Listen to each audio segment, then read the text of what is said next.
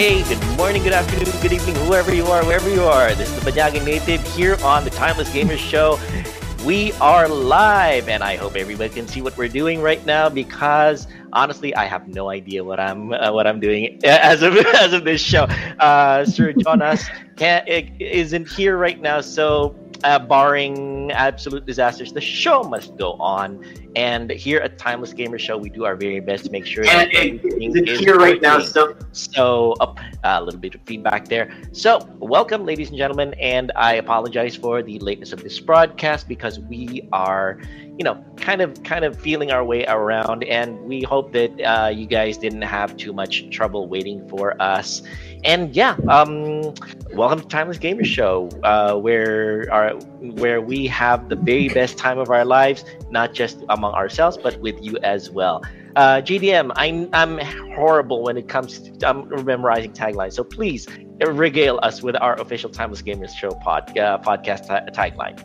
Yes, it's the Timeless Gamer Show where our games and bodies may grow out of date, but our game experience will forever remain timeless. Excellent. Thanks very much, JDM. Again, as the erstwhile host of this show for today, we just want to welcome everybody. We are live right now on Facebook, on Twitch, and on YouTube. Welcome everybody. You can also catch our audio podcast on all the major podcast platforms. You can download us while you're on the go, while you're exercising, while you're driving the car. Just make sure to keep your eyes on the road while you're listening.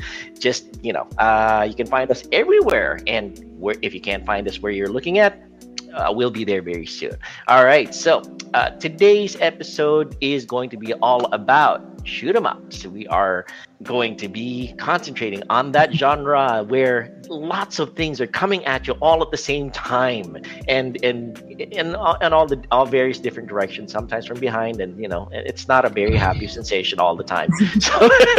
So yes, but first things first though, let's have a quick look at the people joining us here on the chat.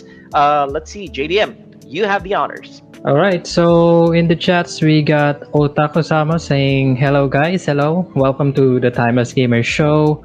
We also have Marlon Hurtado Elescupides who says I played Strikers 95 on the PS1 on that time, and I beat this game. Oh wow! I don't think I remember playing Strikers 45, but I played 1942 and 1943. And we also have Justin Balya, who's also a shmup gamer. And one of my good friends is also here, Dabe Palomares. He said NES Duck Hunt. I think that's a different game, shooter game. But yeah, as long as host, it involves shooting, right? Yeah. As the host, I'll take it. Duck Hunt, yes. All right, continue, JDM. We also have Romel Boncillo who said, good evening, ladies and gents, just passing by. Thank you so much, Romel. All right, Romel Boncillo. There you go. Thanks very much, JDM. Excellent.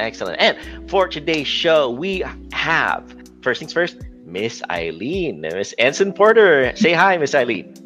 Hi everyone, welcome to Timeless Gamer. Thank you for joining us today on our Shoot 'em Up episode on Mega Drive games. Excellent. Oh, not just Mega Drive though. Was it? Was our limitation Mega Drive? I know. Oh, yeah. It's a general shoot 'em up. It's a general shoot 'em up genre, right? Yeah, it would just. I just picked the Sega one, just so really so.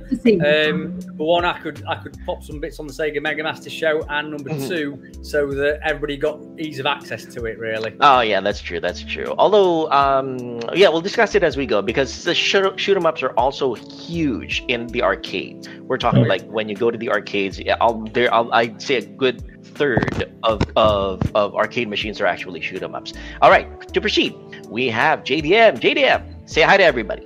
Yes, welcome everyone to Timeless Gamer, Juan DeMarcos of 123 Go Retro, and as you can see, I'm a schmuck at shmups. And we have a great show tonight, and we hope you enjoy every single minute of our show. Wonderful, excellent. And bringing to you the show captain, as I like to refer to the guy leading the charge for every particular episode, Mr. Dan Faulkner of the Sega Mega Masters. Dan. Hello everybody, Dan Faulkner here, Sega Mega Masters. Welcome to the show. Hope some of you chaps out there are shmup enthusiasts, and if you're not, hope by the end of the show you're for giving some a try.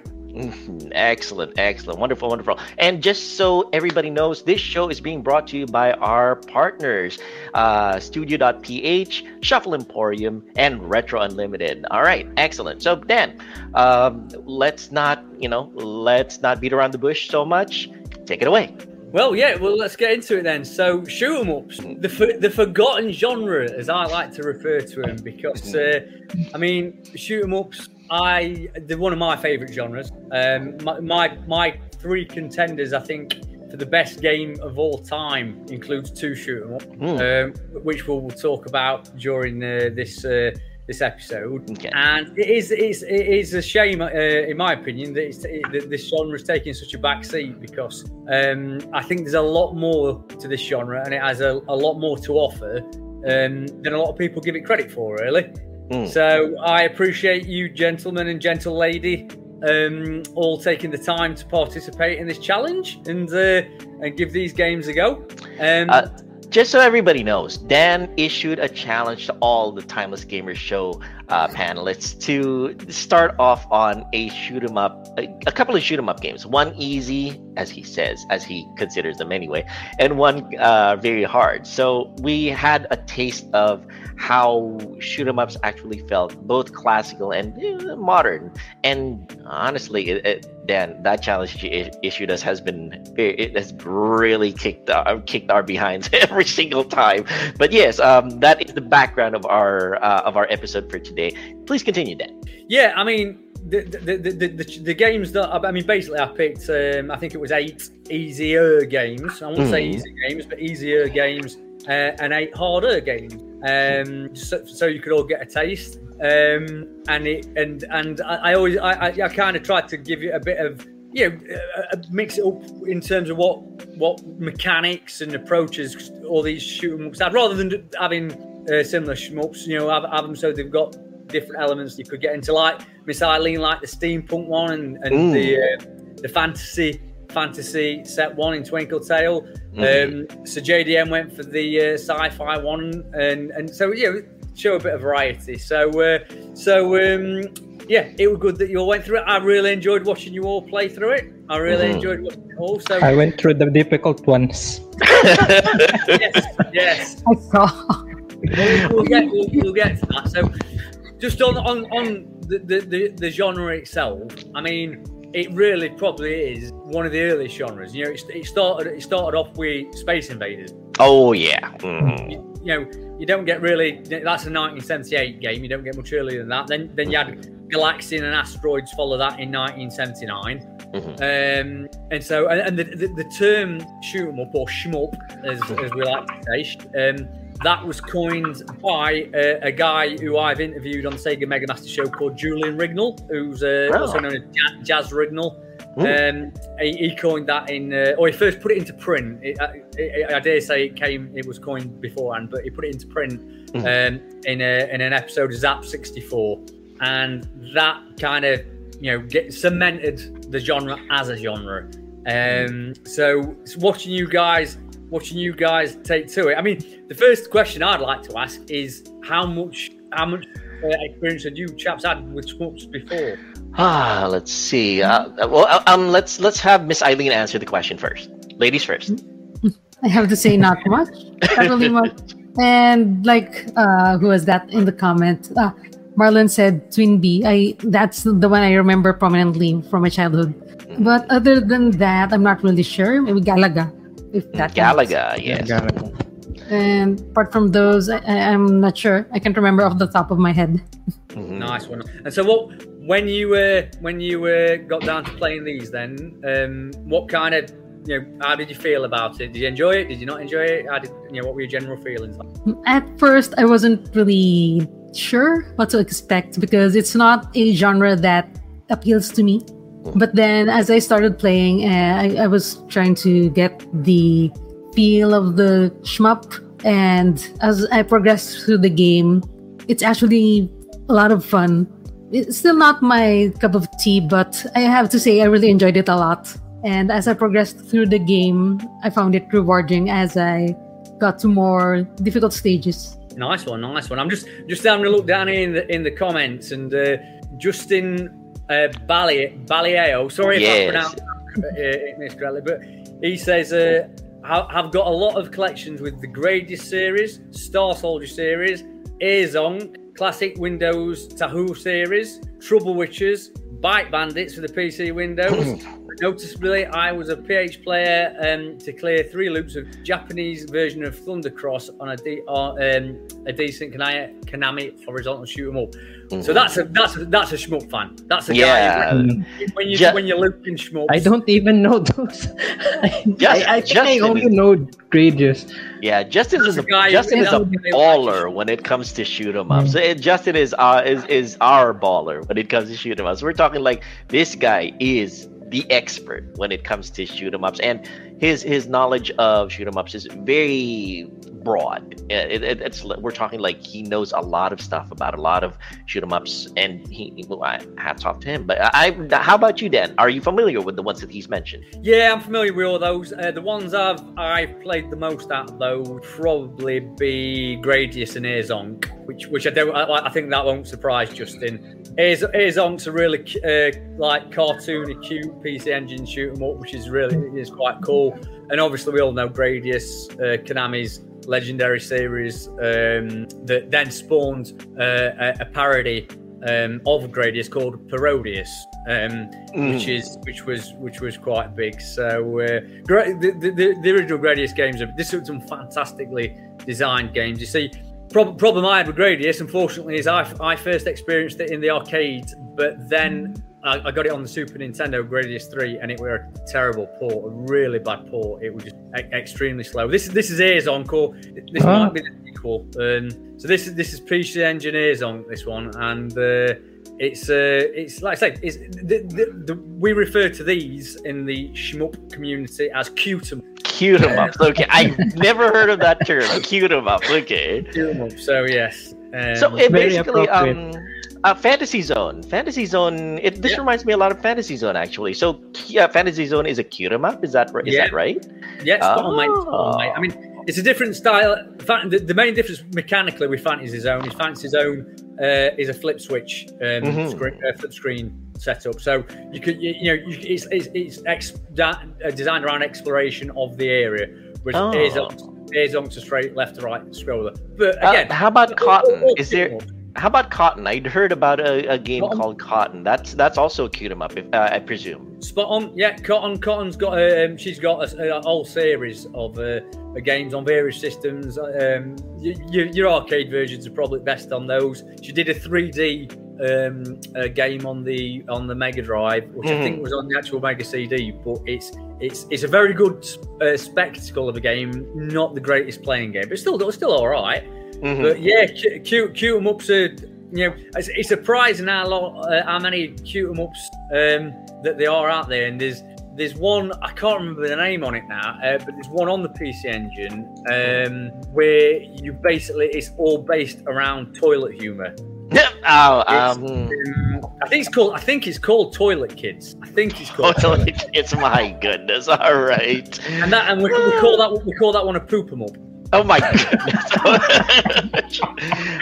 We are not going to show that in the show, ladies and gentlemen. Okay, but at least we have the knowledge of the idea of it. All right, excellent. You can try to visualize it. It is literally, everything is poop based in it. Oh my goodness! It's a very distinctive game. Oh my goodness. Okay, but I wonder if there's a piss 'em up. A what? A piss 'em up. I'll piss him up. Okay. All right. Go ahead. Continue, Dad. Go ahead. Yeah, so he's mentioned some great ones here. We've got Sasiba. Nice to see you, Sasiba, who says he mentions the worst RPG ever made in Chrono Trigger. He says he's not good enough. He's not good enough for shoot 'em ups. Yeah, he's still sticking to kids' games on Chrono Trigger.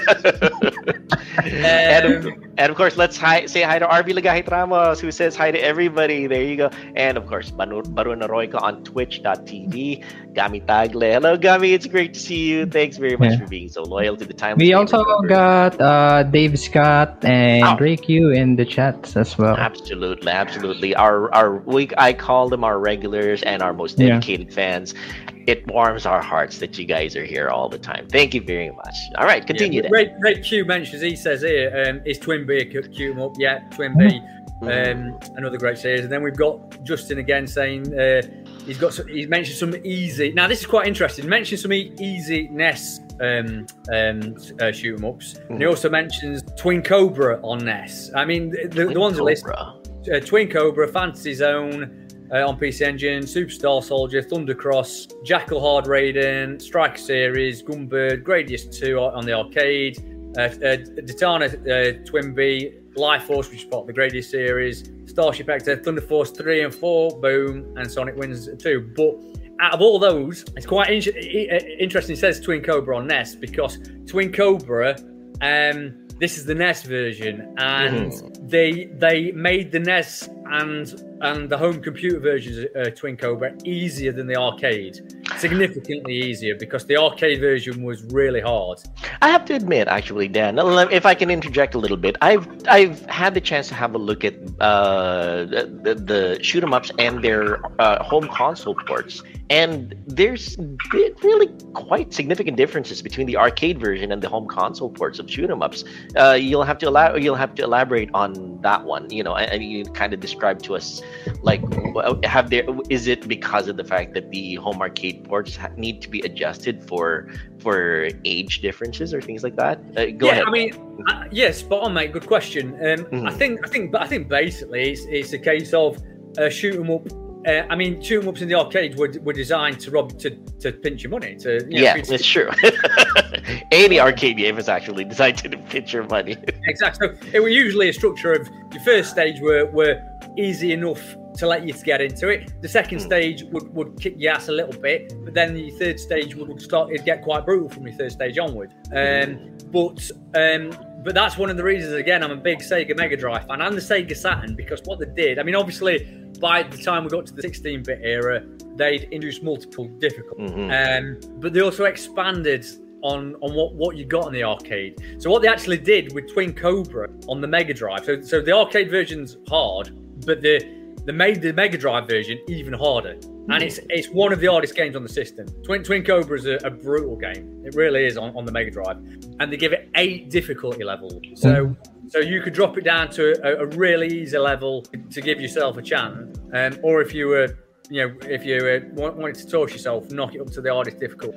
But even the default difficulty setting was harder. So yeah, they adjusted them all in different ways for their own versions. And they started playing about by adding stuff like adding extra, like selectable characters. Parodius is a good example where you can select from different characters to play. More replayability, really. So it took it from being just a sit down and blast on experience to a slightly deeper experience. For those of you in the audio portion of the podcast, we are now showing Twin Cobra on the Mega Drive as described by Dan. There you go. Now, RV asks, is Davia 6 considered a shoot 'em up? I'm not familiar with that game, so I couldn't tell you on that one. Okay. Let me interject a little bit. Ray Q says Chua Aniki is a nope 'em up for me. That's a good one. Ray Q. Very good. Yeah, I don't know if are you lot familiar with Choaniki? Choaniki is it's basically a gay muscle bodybuilder. It's one of the weirdest games. You've got to play it just to see how mentally. And looking at the screenshot, it looks like a hidden gem actually. Oh my goodness! I'm hesitant to show the footage here on this show right now because I don't want us getting taken down. It's just really weird. There's nothing. There's nothing offensive or bad. It's lots of muscly men doing weird things, basically. It's just from the looks of it, from the screenshots. It seems batshit insane, honestly. Yeah. Guys with tongues. Yeah, I know. I love about shoot 'em ups is that because the general gameplay is simple in a it's a pick up and play game. The developers could be really creative with what they did with the actual overlay in the game itself. I mean, Siebert says the only two shoot 'em ups he was able to finish were Robo LS on the Mega CD and Star Fox. Okay. Yeah, both good games. Robo LS is I actually really like Robo LS, but they are pretty easy. I mean, Star Fox, anyone can get. That's actually a very good question, Dan. Is there a difference between a shoot 'em up and a shooter game? Like, a space shooter game? Yeah, I'd call Star Fox a rail shooter. A rail shooter. There it is. All right, and joining us for this episode is Joe of Joe RPG. Hello, Joe. I hope you're doing all right. Finally. Hey. Stop. What? Very happy that Joe could join us for this episode because honestly, there's not enough of us here who got our asses kicked because of Dad's challenge, and Joe is I can verifiably say is one of those people whose behinds really got completely thrashed by Dad's challenge. Right? I have some shit to say. That's true. There you go. Oh my goodness. All right, Dad, you had finished asking Miss Eileen about her experience. How about JDM? For me, shoot 'em up. For me, my very first shoot 'em up would be, I think, Galaga, back in the early 90s, and then I discovered B-Wings, and then I've also played Tiger Heli on the NES from one of my friends' cartridges. I think Tiger Heli was a 2-player game, if I'm not mistaken. Those are the only ones that I remember. I also remember this one NES game, shmup game, but I don't really remember what the name of that game was. But I keep looking at the NES library of shoot 'em ups, but every time I click on those links of those games, I don't see it. Doesn't remind me of that game that I played when I back in, I think that was in 96 or 97. Do you know the title of it? I don't know the title. I just remember what's happening because I guess it's a Japanese game. I got the Japanese cartridge, but so I don't remember the name. I just remember the visuals, but I don't recall the name. And I think that's the only time that I got into shoot 'em up games, because when I transferred to the PS1, I don't remember playing any I remember one. For the PS1, it's called the one that looks like robots. Einhander. I played that. Yes. Yeah. I think that's the last shoot 'em up game that I played, because I haven't played shoot 'em up is like one of the latest genres that I've played. I guess I could add one shoot 'em up game. It's a hidden gem actually. It's called Invasion from Beyond for the PS1. It's a sci-fi shooter. It's like Descent. If you have played Descent for the PC, it plays like that. So I guess that's the PS1 is the last platform that I played shoot 'em up games with. Very cool. All right, I might as well throw in with my personal experience history of shoot 'em ups. Then again, much like everybody here, it wasn't really my genre of choice growing up. It was a lot of platformers for me, like Super Mario Brothers, like Trojan on NES and everything. But my earliest experience when it came to shoot 'em ups was, like Dan says, Space Invaders. And then I'm not quite sure if it qualifies as a shoot 'em up. Missile Command. I'm not quite sure. Does that classify as a shoot 'em up, Dan? That's a tough one, isn't it? 'Cause it's a strategic game, really, isn't it? I wouldn't class it as a shoot 'em up. You wouldn't classify the first game I played, but I would that one. Okay. I strategic game myself. Mm-hmm. I mean, technically speaking, I mean, Missile Command ain't you just stationary. I mean, you're not. I mean, you're not necessarily stationary, but you're just you're just grounded somewhere. Yes. It's more like a rail shooter more than a. It's more like you're. Kinda. Yeah, it's like you have 3 bases that you have to choose where the missiles are going to be launched from, and the missiles are limited. So you have to be strategic when it comes to which base you're going to be launching the missiles from, which direction, and you have to budget your shots. But like that has elements that aren't really in the shoot 'em ups that Dan has put forward, because of the fact that most shoot 'em ups that Dan has put forward has unlimited ammo. You can move wherever you want to, and you really don't have to worry about running out of resources. Actually, it's quite the opposite. You have to pick up resources as you go, from my understanding of it. So yeah, you're right. It's probably not a shoot 'em up, but so I'd say Space Invaders, and of course Galaga. Galaga is a classic, and I'd say in the arcades I had a lot of experience trying out shoot 'em ups. You know, like Progiv no Arashi, the whatchamacallit, the I'm not quite sure if you can call it a shoot 'em up.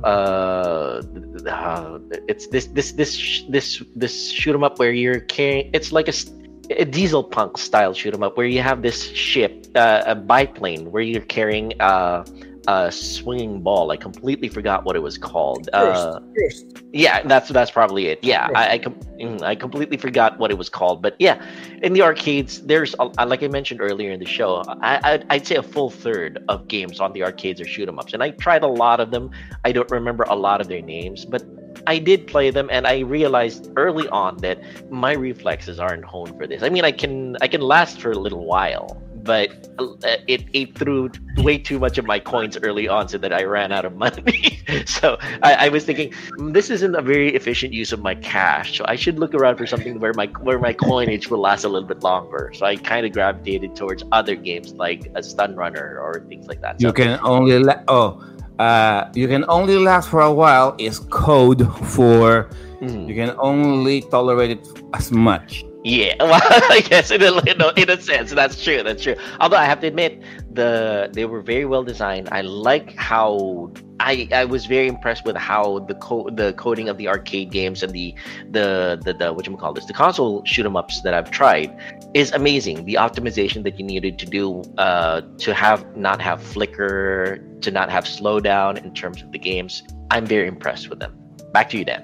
Yeah. So what about you then, Joe? What's yours? It wouldn't surprise me if this was your first experience as shoot 'em ups. First experiences with shoot 'em ups, pretty much the same as these people. I mean, growing up in the Philippines in the 90s, of course, goes without saying, Galaxian, Galaga, B-Wings, Twin B, Sky Destroyer. Hey, what's up? Sky Destroyer. Oh, Sky Destroyer. You know guys, what I'm talking about. Yeah. As far as arcade goes, 1942, Raiden, always a classic, right? I can't say they're my. All of those are my favorite. More like, okay, there's nothing else to play, I'll play them. I managed to play. I managed to finish. Oh, of course, Gradius and Salamander. I managed to play. I managed to finish those with my little brother when we played Gradius and Salamander. Of course, I don't care if I use cheats. All right, 35 ain't shit. That's fine. I mean, who cares? I mean, as long as we finish that shit, we're happy. We didn't care about. There's no morality hidden there. Although there was this game that really captivated me back in the late 90s. Out of maybe because this is what when they re-released the original trilogy for Star Wars back in the late 90s. Oh yes, so, yes. So within that hype, in Grand Central, I saw this arcade cabinet called Raystorm. So the gameplay demo of Raystorm, and for some reason it just caught my eye. Either you're fighting the enemies with laser beams, or thunder crackers, right? So okay, still set in space and all that, sure. So and I remember getting passed through the second stage of that, and and then when it was ported for the PlayStation 1, I bought the CD for it. So I managed to play that, and then and then there's this one game that I asked Sir Dan if he knows about this game, and I said, "Oh, Sir Dan, So, a little bit of a side note here, a little bit of a tangent. So, when Sir Dan mentioned about, when he suggested about the shoot 'em up game, so Sir Dan made a challenge, right? So he listed out 5 easy games, and 5 hard games, right? And I'm like, oh, these are hard games. Ain't no bullshitting about this. And then, so I said to him, "Oh, Sir Dan, do you know that shoot 'em up game where in the demo you can see this Japanese girl that the camera is just fixated on her boobs, then up to her face. It's a horizontal shooter as well. I just can't remember the name." And so I'm not Sir Dan didn't recall any of that. Didn't know about that game, but he did recommend a few based on his list. So I went ahead and asked a few forums, the 80s, the 70s, 80s, 90s video game retro forums like that. So I described the game as if I remembered it right, and maybe the mods think that I was just joking or I'm just trolling. Some of those banned me for some reason. They really kicked me out, and I'm like, why kick me? I'm legitimately asking what the hell was it? I'm not crazy. I know what I saw. And then when I was rummaging around Amazon because of the Black Friday, I saw it. The Psycho collection for the PlayStation 4. And I recognized one of the title characters in there, and there she was, the lady with the big, the Japanese lady with the big boobs. So the game was Tengai, and I'm like, okay. So I went to YouTube, put in Tengai, and then okay, just as I remembered it, with all the yep, those are the boobs that I remembered. So yeah, and I'm like, okay, I'm gonna start playing this just because I was just curious, because I never really played that in the arcade because I don't know. Because if I play that in the arcade, I don't want people to be looking at me different. Okay, you're only playing it just because you know why you're only playing it because, right? I don't want to be labeled. Hey, I was only a dumb kid right then. It's the boobs, of course. They know what they were doing. Anyway, and they know who they were marketing to. Come on. So Tengai, right? So Tengai, arcade, the arcade. It was ported to the Sega Saturn. I'm like, okay, once I get home, I have more time. I'm gonna be downloading that shit. I'm gonna put that on my. I'm gonna be playing that on my Saturn, and I'm going to be playing it like the gentleman that I am. I'm gonna enjoy it for all its purposes. Nice one. Back to you, Sir Dan. Nice. Well, I don't expect any less, Joe, and I'm proud on you, mate. And that is, to be fair, I listened to it after you mentioned it, and I do vaguely remember it because I remember screenshots of you can play as a monk. And I remember the seeing the screenshots of the monk, but I've never actually played it, so I am going to put that on my list to play. prestigious recommendation. Quick interjection, actually, Dan. Jerome CP on YouTube has a question, and it's a question from my side as well. Shoot 'em ups and bullet hell games are just the same, right? Yes. Yeah.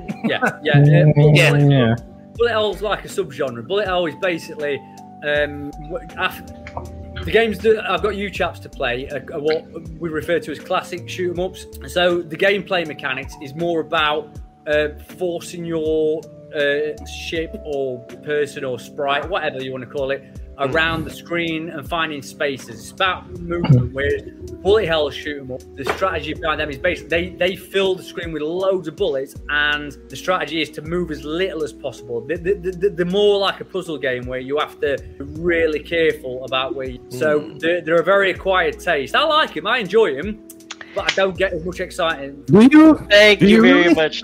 Thank you very much to Reikyu on the chat. Reikyu reminded me of the name of that game that I played. Boogie Wings. Boogie Wings is the name of that game. Boogie Wings. That was the name of the biplane with the swinging ball at the tail that you can use as a weapon also. Boogie Thanks Wings very much, Reikyu. Wings? No, Boogie Wings is very different. different from B-Wings, but they're both a lot of fun. I have to admit, B-Wings for the different weaponry that you can use. I always use the triple shot. I love the triple shot. And for Boogie Wings, it's the biplane. It's very swing 1920s, 1930s feel. Yeah, thanks very much for that one, Reikyu. All right. Nice one. Well, yeah, so let's get into the actual challenge that we did then. So we did it all Sega based. So again, for easier access, and so I can spread this around the Sega groups I'm in. Yes.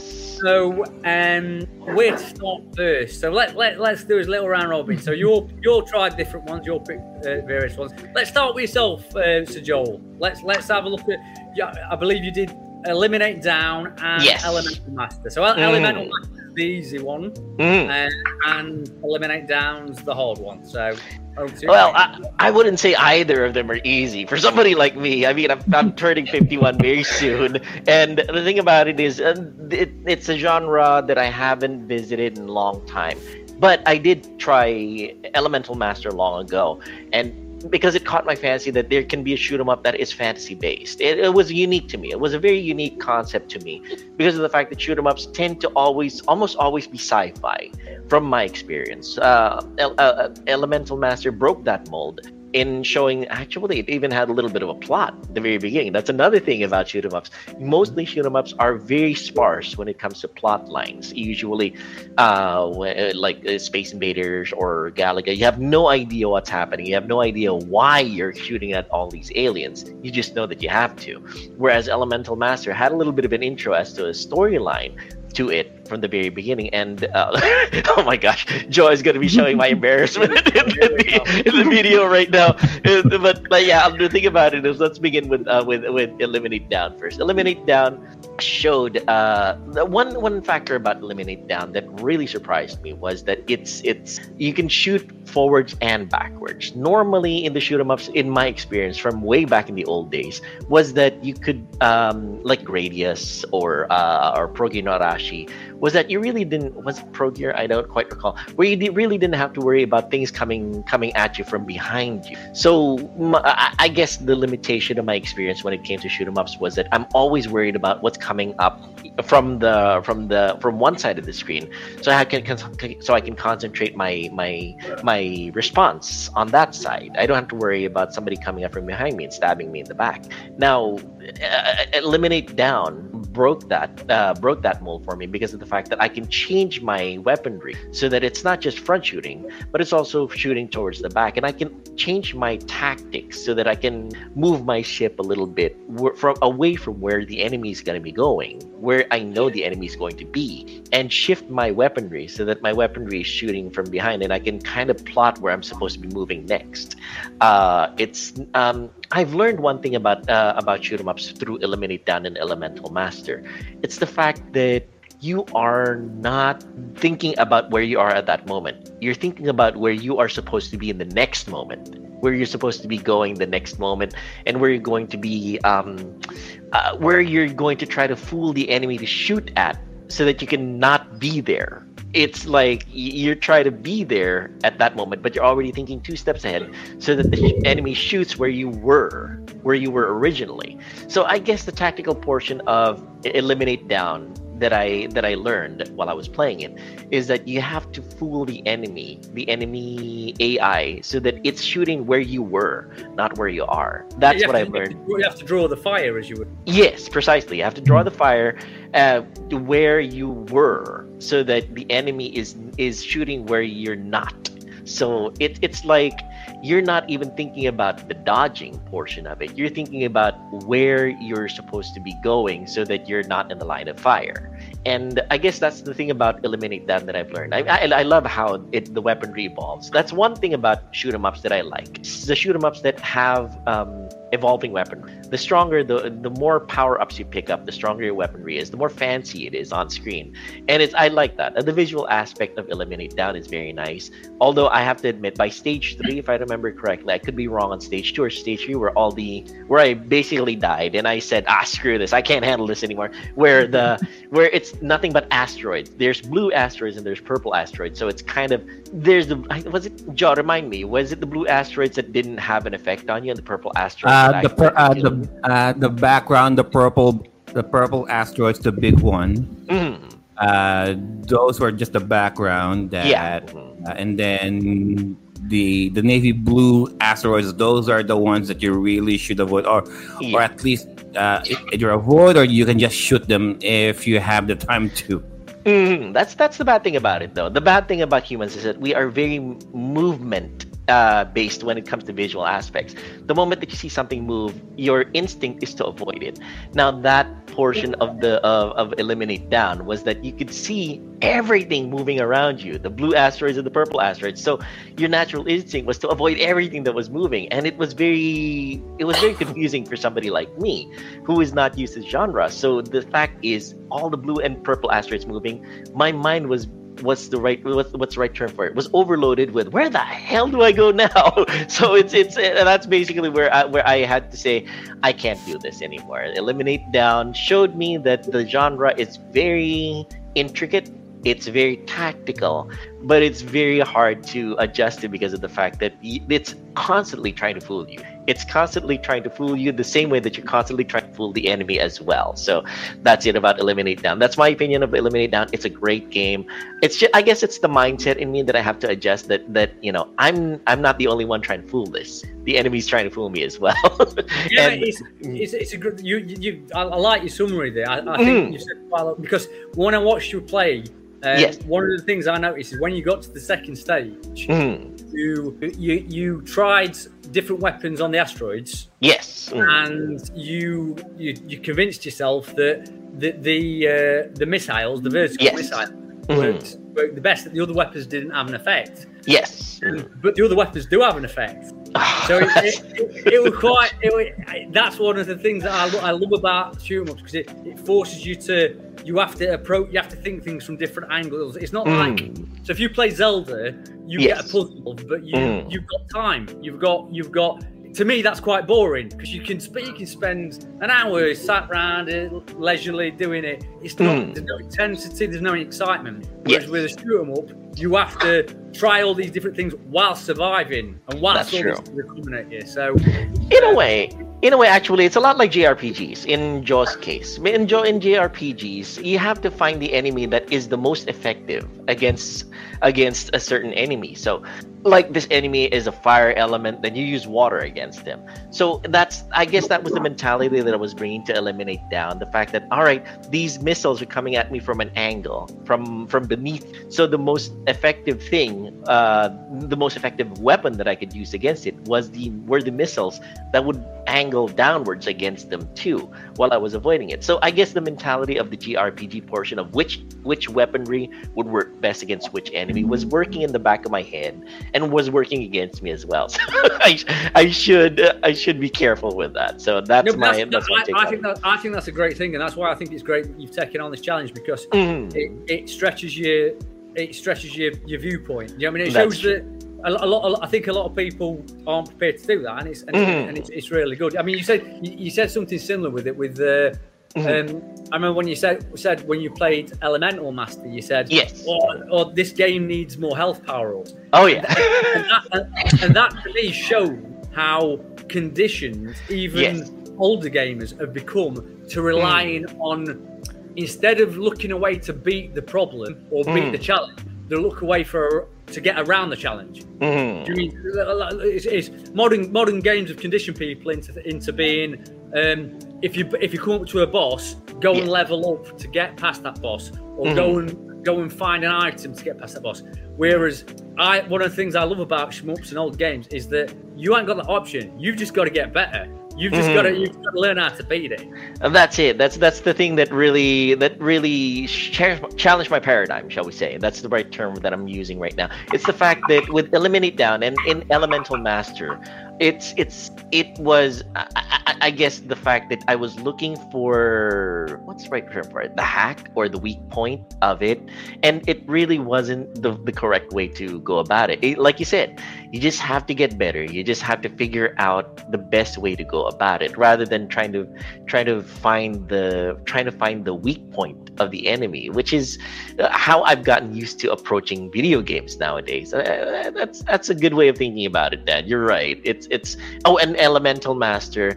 It's like you said, the fact that I was looking for, oh my gosh, I'm dying, I need to find some kind of way to replenish my health. That wasn't the right way to think about that one. Yeah, here in Elemental Master, you can see the wizard being able to shoot forward and backwards, just up and down. There's no, I could be wrong on that one. Maybe I didn't progress far enough that I could shoot sideways. Yeah, you get power ups that shoot sideways. Yeah, but you only get the option of shooting vertically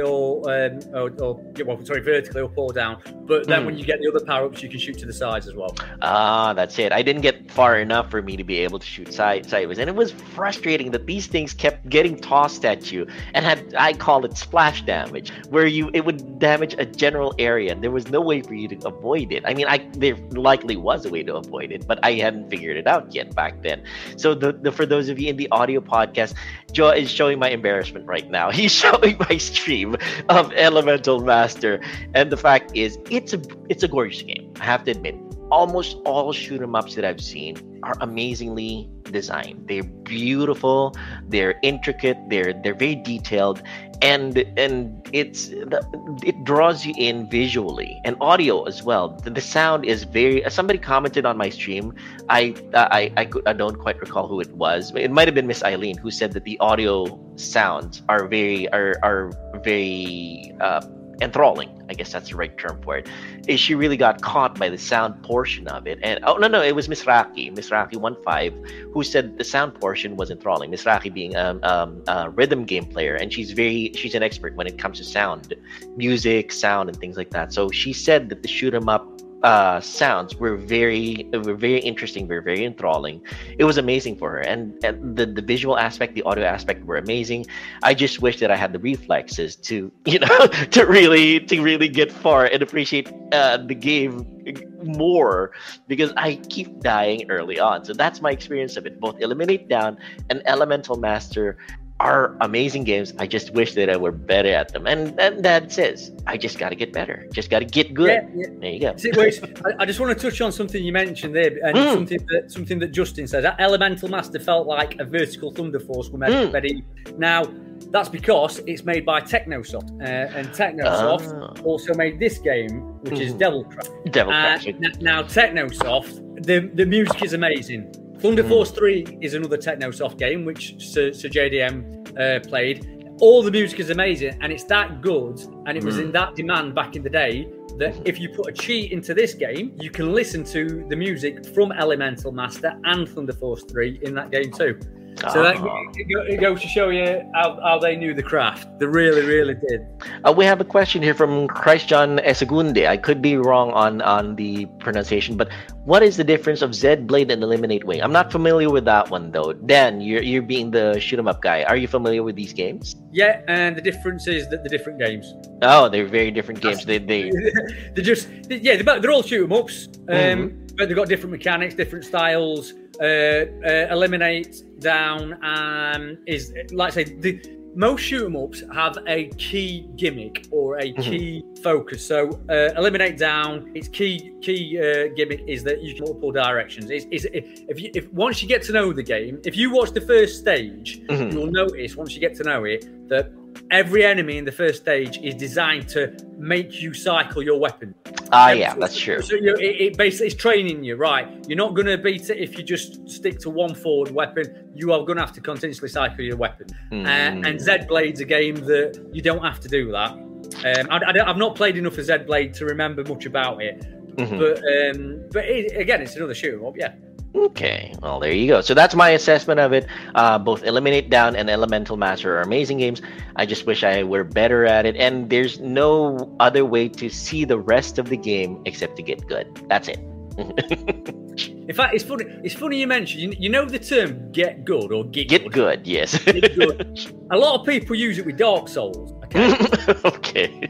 And Dark Souls is one game you don't have to get good. You can literally go away and level up and get loads of souls and just get stronger. So it's a very strange, why do you use it that strange? I mean, Dark Souls and the Souls-like stuff ain't got nothing on classic gaming. We're talking like shoot 'em ups and things like that. So all these kids, I'm going into whippersnapper mode here. You whippersnappers, All right, back to you, Dad. Go ahead.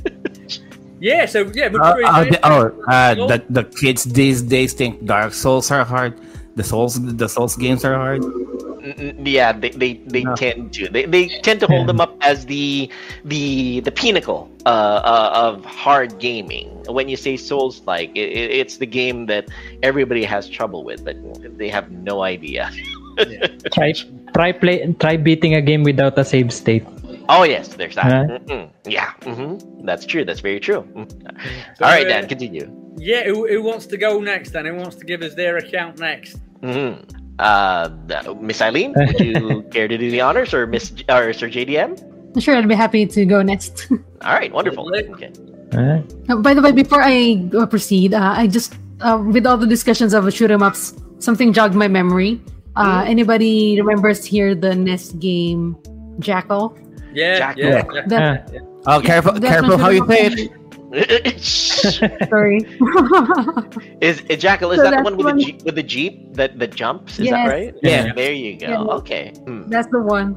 I just remember that game. That's the one shoot 'em up I genuinely enjoyed. So after this episode, I might go play that later. Oh, there you go. There's an excellent spiritual sequel to Jackal on the Sega Mega Drive and the Super Nintendo called Swiv. Super Swift. Okay. And it's 2 players as well.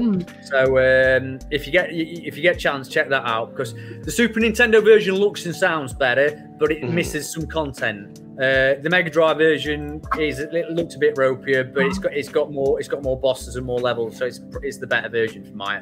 But if you like Jackal, mate, definitely check Super Swift out. Okay, we're gonna have to put that into the chats a little later so that I can go back to it myself. I'll check it out. But yes, continue, Miss Eileen. Go ahead. Thank you for that. I put it on my Google on another tab. So there you go. I'm fast like that. So my picks were Steel Empire and Twinkle Tail. I'm going first with the easier game because I'm not really good at shoot 'em up. So I had lots of args and where did that come from in my streams? Sir Dan and Sir JDM and Sir Joe were witnesses. Yeah, there you go. So here's Steel Empire. It was in 1992, and it's a horizontally scrolling shooter, as you can see there. The art style attracted me. It's a steampunk style. Yeah, I love steampunk. Love steampunk, yes. Yes, it's stylistic and very rustic in nature. You know, if Miss Eileen hadn't claimed that game first in the list, I would have gone for it. And I think I would have gone for what's the other one? Elemental, the one you chose earlier. Oh yeah, Elemental Master. Yeah, we'll trade, Miss Eileen. I'll do this one, and then you do Elemental Master. Okay, continue, please. So this one has 7 stages, and in my stream, I managed to reach stage 5. I didn't finish it on my stream, but that's as far as I got. you have choices of two ships. This one is called the Striker. It is faster and has a shorter life compared to the other one, the Zeppelin. I guess that's familiar. That's a big ship. It's slow. The other ship is slower and it has more lives. But there was this stage that I really needed the faster ship because apart from shooting, there's the stage where you have to avoid obstacles. That one absolutely killed me, I would say. I ran out of lives because of that stage. So you have to evade barriers and maybe if it's a mountain, stalactites, stalagmites, or whatever, cave, something like that. So it's not just a plain shoot 'em up. There's also obstacle evasion, for lack of a better term. So what I like Eliminate Down. You can shoot forwards and backwards on this one, and if you can see the bombs there, because you have enemies on the ground, you can drop bombs, but you can't really angle it. But you have to maybe position your ship properly to ensure that you kill those on the ground. And the enemies are quite varied. So that one, you have to shoot that when it turns around. And then there's the windmill that actually flies. And the bosses are also huge ships that have turrets. And you have to find their weak spots and the patterns, because it's not just shoot.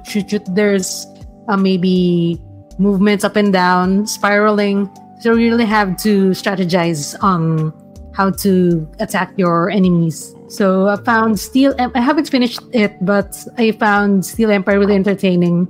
So there's it's not a boss, but maybe a sub-boss, something. Yeah, no, to be fair, this is probably, this and Arrow Flash are probably the two easiest games that I gave you all to do. So I'm hoping that you go back to attempt it again, because I think you'll beat this easy, mate. I think the first few goes you had on it were just you getting used to the genre rather than the game itself. Mm-hmm. I think yes. when you get back to it, mate, I think you will easily beat it. Well, if I can interject, the thing I wanted to get to Steel Empire before Miss Eileen claimed it was the fact that it reminded me of a steampunk novel series by Michael Moorcock. I'm not quite sure if anybody's read that series. Michael Moorcock, who wrote Nomad of the Time Stream. So it's very steampunk. It's very it shows an alternative history of what might have happened if people had focused on that particular technology, then had gone into like the electric or the information technology. So I guess it's the romanticism of the environment or of the setting, I guess, that I like. So yeah, just a little bit of a slip in there. So yeah, please continue, Miss Eileen. Yeah, speaking of that, I think I read somewhere that the story of Steel Empire is that this is an alternate history of modern age where they are using steam. Well, so, there you go. Yeah, I think that's the story, if I read it right. Mm-hmm. Because I did not finish the game, so I'm not sure about the history there. Yeah, steampunk is fascinating because of the fact, if anybody also remembers an old game called Arcanum of Steamworks and Matic Obscura, yes. It feels like that. It feels like that kind of setting. So there. All right, continue, Miss Eileen. So that's my short playthrough of Steel Empire there. And if I may, I will move on to Twinkle Tail, mm-hmm. the harder shmup that I picked. And just like Steel Empire, I chose Twinkle Tail because of the art style again. Yes. If you can see there later, it's an anime-ish. I think it's actually anime style art. It's also released in 1992. It's a mix of side-scrolling to vertical shooting. So that's quite interesting to me. It also feels like an RPG. It also has, like Sir Joel said earlier, on it's Eliminate Down, I think, or Elemental, the other one. Mm-hmm. This also has a good plot. So shoot-em-ups don't really have stories, right? So that's what I liked about Twinkle Tail there. So don't get fooled by the cute art, because this game kicked my ass. It's so brutal. Don't be fooled. It's not easy. And I was playing that on easy mode. Oh, you did? Was it on easy? Was it? Yes, it's on easy mode. Oh my God. So you can see there, yes. It's a tough game. It is a tough game. Twinkle Tail. It demands that you pay attention to everything, and it's very punishing. So it's a fantastic game. Oh my gosh! I mean, just looking at it, you know that it's the kind of game that says you don't underestimate me by my looks, because I am going to brutalize you in many different ways. See, one thing I noticed is I kept screaming at the screen for you to use your smart bombs, because that's something that, again, when you're not used to these games, it's second nature to somebody like me, because I play shoot 'em ups all the time. I love shoot, but when you're not used to doing it, you've essentially got 3 smart bombs here that you can use at any time, and there's plenty of smart bombs to pick up. And you get a boss like this, but you try and take him on like you are doing now, just shooting him, and I'm going, use your smart bombs. Well, actually, now that you mentioned that, actually, Dan, I just remembered one of the earlier shoot 'em ups that I have played. It's Macross on the Japanese Famicom NES. So yeah, Macross, which is in the West, it's called Robotech. But yeah, that's one game that I do suddenly remember because of the what we're seeing here right now being shown on Miss Eileen's stream. All right, back to you, Miss Eileen. So about the smart bombs, I was trying to save them up, and because when you use a smart bomb here, you can see they're on the right side, L3, L1. When you use a smart bomb, the type of attack you're using will go down a level if you use a smart bomb. Oh, okay. So it basically weakens it every time that you use it. Is that right? You have to charge it back up. Oh, okay. Yes, and to charge it back up, you need to get, if you saw earlier, the star. You need the stars to level up your attacks. So this one is a homing attack. The second one in the middle on the right side is the most powerful I find, but it's just linear attack, but it's really powerful. And the stars is the spreads. Well, just to give you a little bit of insight, Dan, it looks like Miss Eileen is a very frugal game player. She saves her stuff until she really needs it. So I'm imagining maybe in role-playing games she probably hoards all of her health potions too, so that before she doesn't use them by the end of the game. The kind of player that finishes the game with a massive inventory. Exactly. Yeah. That is true. Wait, I haven't used these items. Great observation there, Sergio. That's true. There you go. I would try to save them up as much as I can. Yeah, you're very much like my missus, actually, Miss Eileen. Before you know it, I look at her inventory. It's like, what the heck are you doing with a level 1 sword? I don't know. I might still use it sometime in the future. I don't know. All right, continue, Miss Eileen. So again, with these power-ups, you can shoot. The good thing here is you can shoot at different angles, so you don't have to worry about enemies coming from behind. And then what else? You can move forward as you attack, and I think the great strategy here is move forward really fast, because if you just stay on one place and try to kill everybody on the screen, more enemies spawn and you end up getting trapped. Okay, well, that's pretty much a good strategy overall when it comes to shoot 'em ups, I've noticed. Try not to stay in one place. Yes. And I think I saw on yes, sir Dan. No, so what did you think then, mate? What did you think to the games? Did you like them? Do you not like? How were your feelings about them after? Steel Empire I enjoyed. Twinkle Tail I enjoyed a lot. Yeah, because of the overall feel of the game. It does. And It goes to show that it doesn't, because Twinkle Tail's by far. Twinkle Tail took me quite a while to finish. I had to really practice to beat Twinkle Tail. Steel Empire, I finished on my second ever go. So it goes to show you that a harder game doesn't. A lot of people get put off by harder games, but you enjoyed the harder game here. Yes, this one is a harder game I picked, but I enjoyed it better. And is it one of the things I noticed from you? Sir Joel and Sir J. James. Okay, so what I love about shoot 'em up, and this is to me is why I find it mind-boggling how people don't love them, because but the excitement and the buzz I get from the intensity and the pressure is fantastic. I love that. I love that sense of. And when I watch you guys, the amount of times you kept going. And when you beat a boss, every time you beat a boss, you all went. Whoa! Yeah, well, yeah. That's why my camera's turned off here. Well, I guess it's there's a certain level when it comes to gaming. We've reached a certain level when it comes to gaming where the frustration factor that you have to undergo is it goes like this. When you're young, the frustration factor that you can handle is very high, and as you age, it kind of goes down. And I don't know. Maybe in my case, because I'm an old fogey. I have dinosaurs as pets.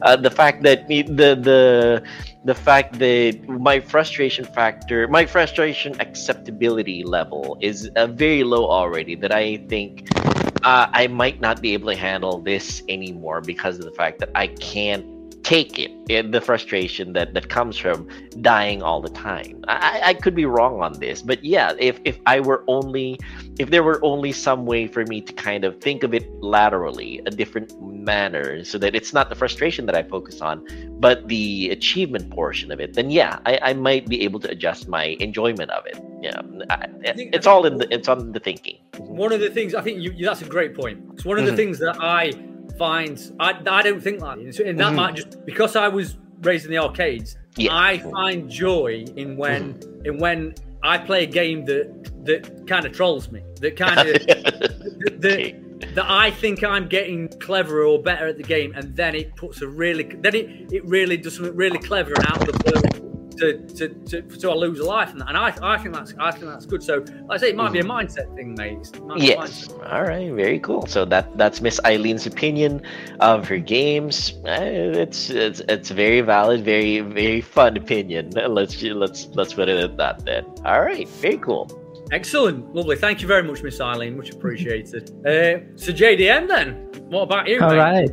So I guess you already saw me play the games just yesterday, and I selected on the easy list. I played Thunder Force 3, and I'm not really sure why it was on the easy list.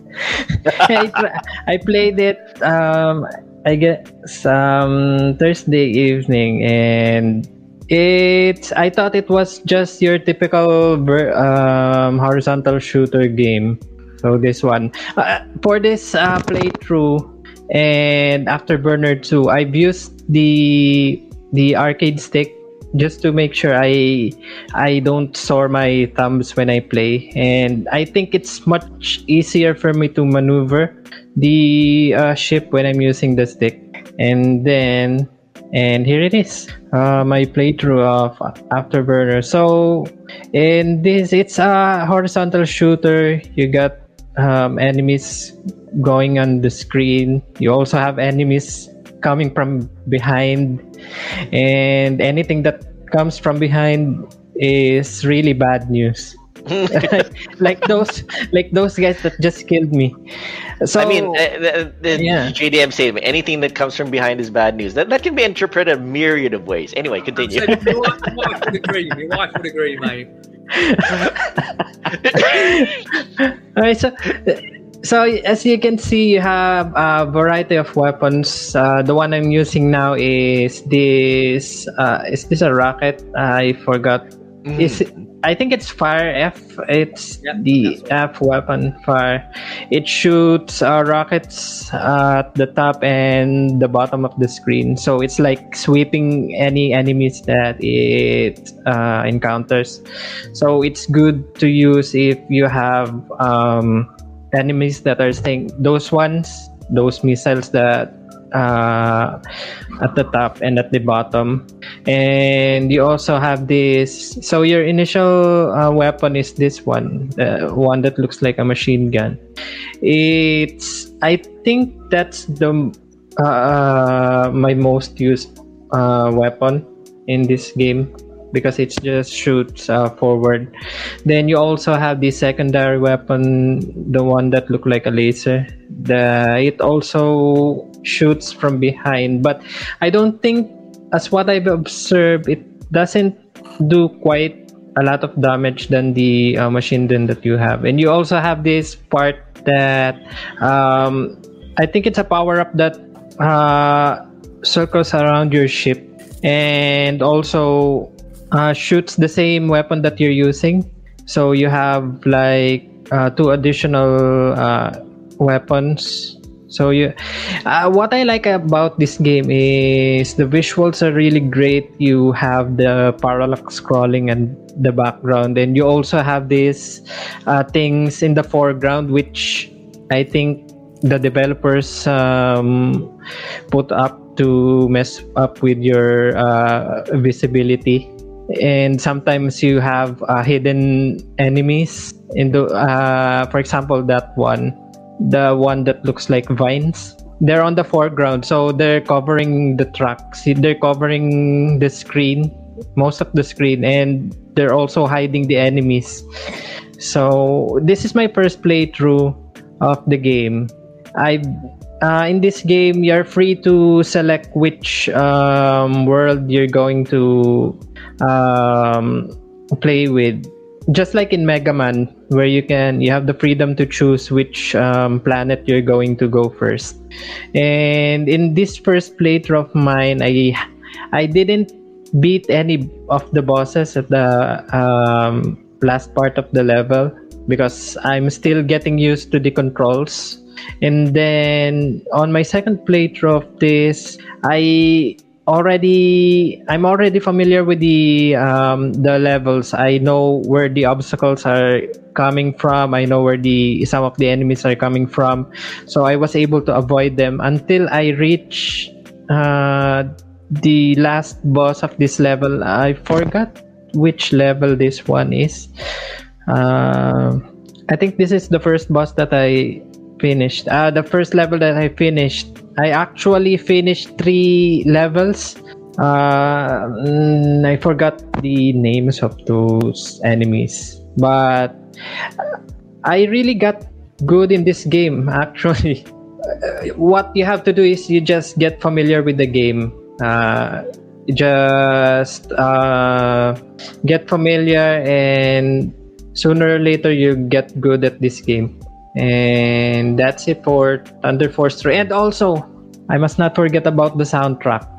And as what Sir Dan told earlier, it was made by this company. What was that again? The soundtrack is amazing. Yeah. And I really like the music from the Planet of Alice. I forgot the title of the music. When I first heard it, I really think that these music are strategically placed because it hypes up your gaming. I think that's the main purpose of the music in games, is it really hypes you up.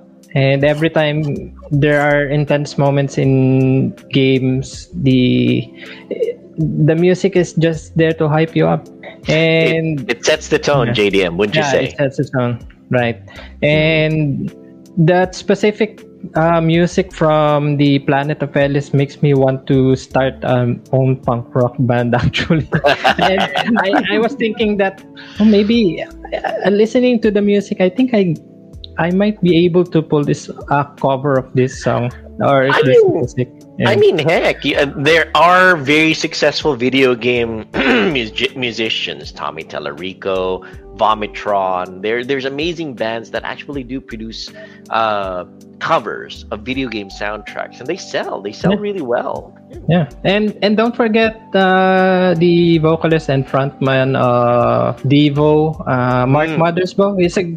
He did most of the music in The Sims, so is really into this experimental music. He had this really unorthodox instruments. He even plays those kiddie keyboards in one of his music. I really wish we could do we really wish we could do a video game soundtrack episode, but copyright being the way it is, we can't. And I think we already did that in the previous episode. Yeah, we did. But something that we can actually play the music to while we're talking about it would be amazing. But current copyright environment notwithstanding. Anyway, back to you, JDF. Oh, by the way, we have a question from Joe Menten. He's asking if Call of Duty can be defined as a shoot 'em up game. No, Joe, no, it's a first-person shooter. Yeah, although, it's a shooter. If I can put it in, Marlon Hurtado Eliscupides put in one of my absolute most favorite games. It's called Starblade. Starblade is a first-person shoot 'em up arcade made by Namco. I'm not quite sure if it can be classified as a shoot 'em up. It might be a rail shooter, as Dan defined it. It's a rail shooter, but Starblade is amazing. It was one of the games that I placed a lot of tokens in when I was in the arcades. Starblade, amazing, and I played the remix of it on PlayStation 1. I don't quite recall. Anyway, continue, JDF. Yeah, I think I remember Starblade from the game Tekken 5 because it was made by Namco, and if you're playing Namco games, they give you like a couple, like a minute to or 30 seconds to a minute of old Galaxian. I remember Ridge Racer Revolution, where they allow you to play the bonus round of Galaga or something like that. Then, if you finish if you are able to defeat all the enemies, you will get all of the hidden cars in the game. Ooh, very cool. Yeah. I didn't even know that was a mechanic. I just saw it was part of the loading screen. Yeah. And same with Tekken 5, you have the 30-second playthrough of Starblade as well. Starblade, yeah. Before the opening intro. There you go. Wonderful. Right. So that's it for Thunder Force 3. So let's move on to the harder game, which was Afterburner 2, also for the Sega Genesis and Sega Mega Drive. And I'm glad that Sir Dan was able to see me play that as well yesterday. And I think he really had fun watching me play Thunder Force 3 yesterday, and he was also giving me tips on how to play the game. And one moment, JD, I have a little bit of an interruption here. Reiki put this up, and I just find the comment funny in the chats.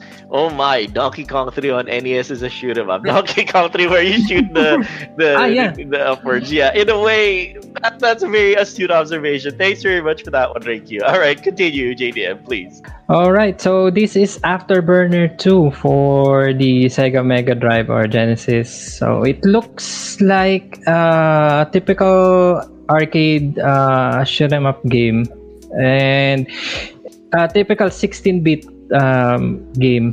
And if you look at it, it looks like, if you're a fan of Sky Destroyer, it really looks like Sky Destroyer but with better graphics and more enemies to shoot at. And that's what I said to Third. That's true. That's true. And you guys are a lot better off with Sky Destroyer than this. Although, if you are a Top Gun fan, this is the game to play. Yeah. Oh yeah. So it's like Sky Destroyer and Top Gun without the landing on the carrier. Oh yeah. For me, it's like the offspring of Sky Destroyer and what do you call this game? Space Harrier. Space Harrier, yes. You have this. And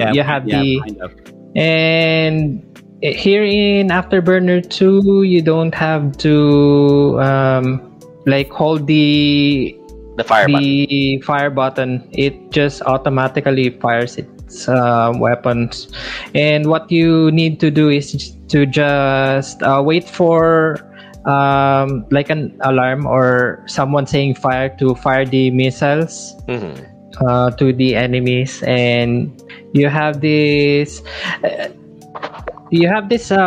small, like this a small target where you could point the machine guns, but I don't think it does anything aside from the planes that's coming behind you. At first they don't shoot, but in the later levels they become more aggressive, and at least they don't actually collide with your ship. And then you also have this accelerator button that makes you go faster, and also a button to deaccelerate. And I don't know what the point of those were. I think it helps you outmaneuver the missiles. Yeah, A slim chance to avoid those missiles. Take a slight like advantage, because I tried to hold while playing this game, and while I'm moving around, I tried to hold the throttle button, and it's going faster. I don't think it's the plane is going faster, or it's just the bar that's going higher. It does make you go faster, but it's a temporary boost. You get a quick burst of speed. You don't if you do it and hold it down, it don't stay going faster. You have to keep bursting it to get faster. Man, just watching this footage makes me want to watch Top Gun Maverick again. What a film. Yeah, that was an amazing film. I have to admit, What you just need is the soundtrack from Kenny Loggins and absolutely. Was it Mighty Wings? Mighty Wings. Mighty Wings. Although I will always contend that Iron Eagle is better than Top Gun. The original one, anyway. Iron Eagle is better than Top Gun. That's my take. Okay. Do you want Danger Zone in the background? Sorry, Dan, you were saying. It's a close call, Iron Eagle and Top Gun. I can see where you're coming from, mate. Yeah, plot-wise, Iron Eagle beats Top Gun. I said what I said. I said what I said, and fight me in the comments. Go ahead. I agree. Top Gun's a love story, isn't it? Really? Pretty much, yeah. The original Top Gun's a love story. Yeah. For those of you who are unfamiliar with Iron Eagle, just Google it. Thank me later. Okay. But yeah. So did you enjoy these games, so JDM? Apparently, Afterburner 2, not so much. The only flex that I had with Afterburner 2 is I got to the 9th stage or the 10th stage. 9th? Just the 9th. So I still have how many? 11 levels to go? Yeah. That's and there's really no indication where you are already in the game, because suddenly I thought I was in stage 3, then suddenly I get to stage 5 or stage 6. Then right. There's this bonus level, right? I hope that.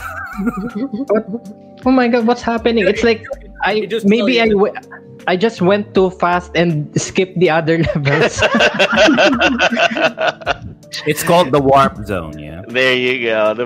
Although it says at bottom, you see that it says stage 9, and it tells you on each stage. I was gonna say though, I mean, to Jomar's point in the chat, if I can interrupt quickly, he was talking about Call of Duty. He knows it's a first-person shooter, but the question is, can it also be a shoot 'em up? The thing about it is, many games have borrowed many elements from many different game genres nowadays. When you think about Call of Duty, you think of it as a first-person shooter, but it certainly it has elements of first-person of shoot 'em ups, because bullet hells. You are trying to reposition yourself so you are not where the bullets are going to be coming into, and certain weapons. Well, they don't necessarily have power ups while you're playing it, but you can upgrade while you're in between. So that's also an element of shoot 'em ups. There are certain shoot 'em ups like Fantasy Zone where you can buy upgrades to your weaponry in between. So I think the key thing for me that differentiates between a shooter and a shoot 'em up, so Call of Duty and Thunder Force 3, is a shoot 'em up is on an XY axis. Plane. Okay, axis. Yes. So you've only got two fields of movement, where obviously you've got your 3D aspect. Yes. In your Call of Duty. So I'm in quite a lot of shoot 'em up communities, and it's a bit of a to class a first person shooter as a shoot 'em up is a bit of a really. Is there such a thing as a 3D shoot 'em up, Dan? Well, again, rail shooters are shooters. 3D shoot 'em ups really, but it's like any genre, isn't it? You know, they all cross over, so there's no black and white definition. Yeah, and the Seabird in the chat says, "Never say die, Iron Eagle." Got me singing there. Yes, Seabird. All right. Excellent. Did they come out in the same year? I think Iron Eagle were, I think 85 or 86. I'm sure excuse me. I'm sure Iron Eagle came out after, because it was essentially a rip-off, but a great rip-off, really. 86, yeah. Yeah, sometimes the rip-offs do it better. What can I say? So I'll say to you, JDM, I mean, I enjoyed watching those videos of you. Thunder Force 3, like I say, potentially, to me, that's the greatest game ever, potentially. Okay.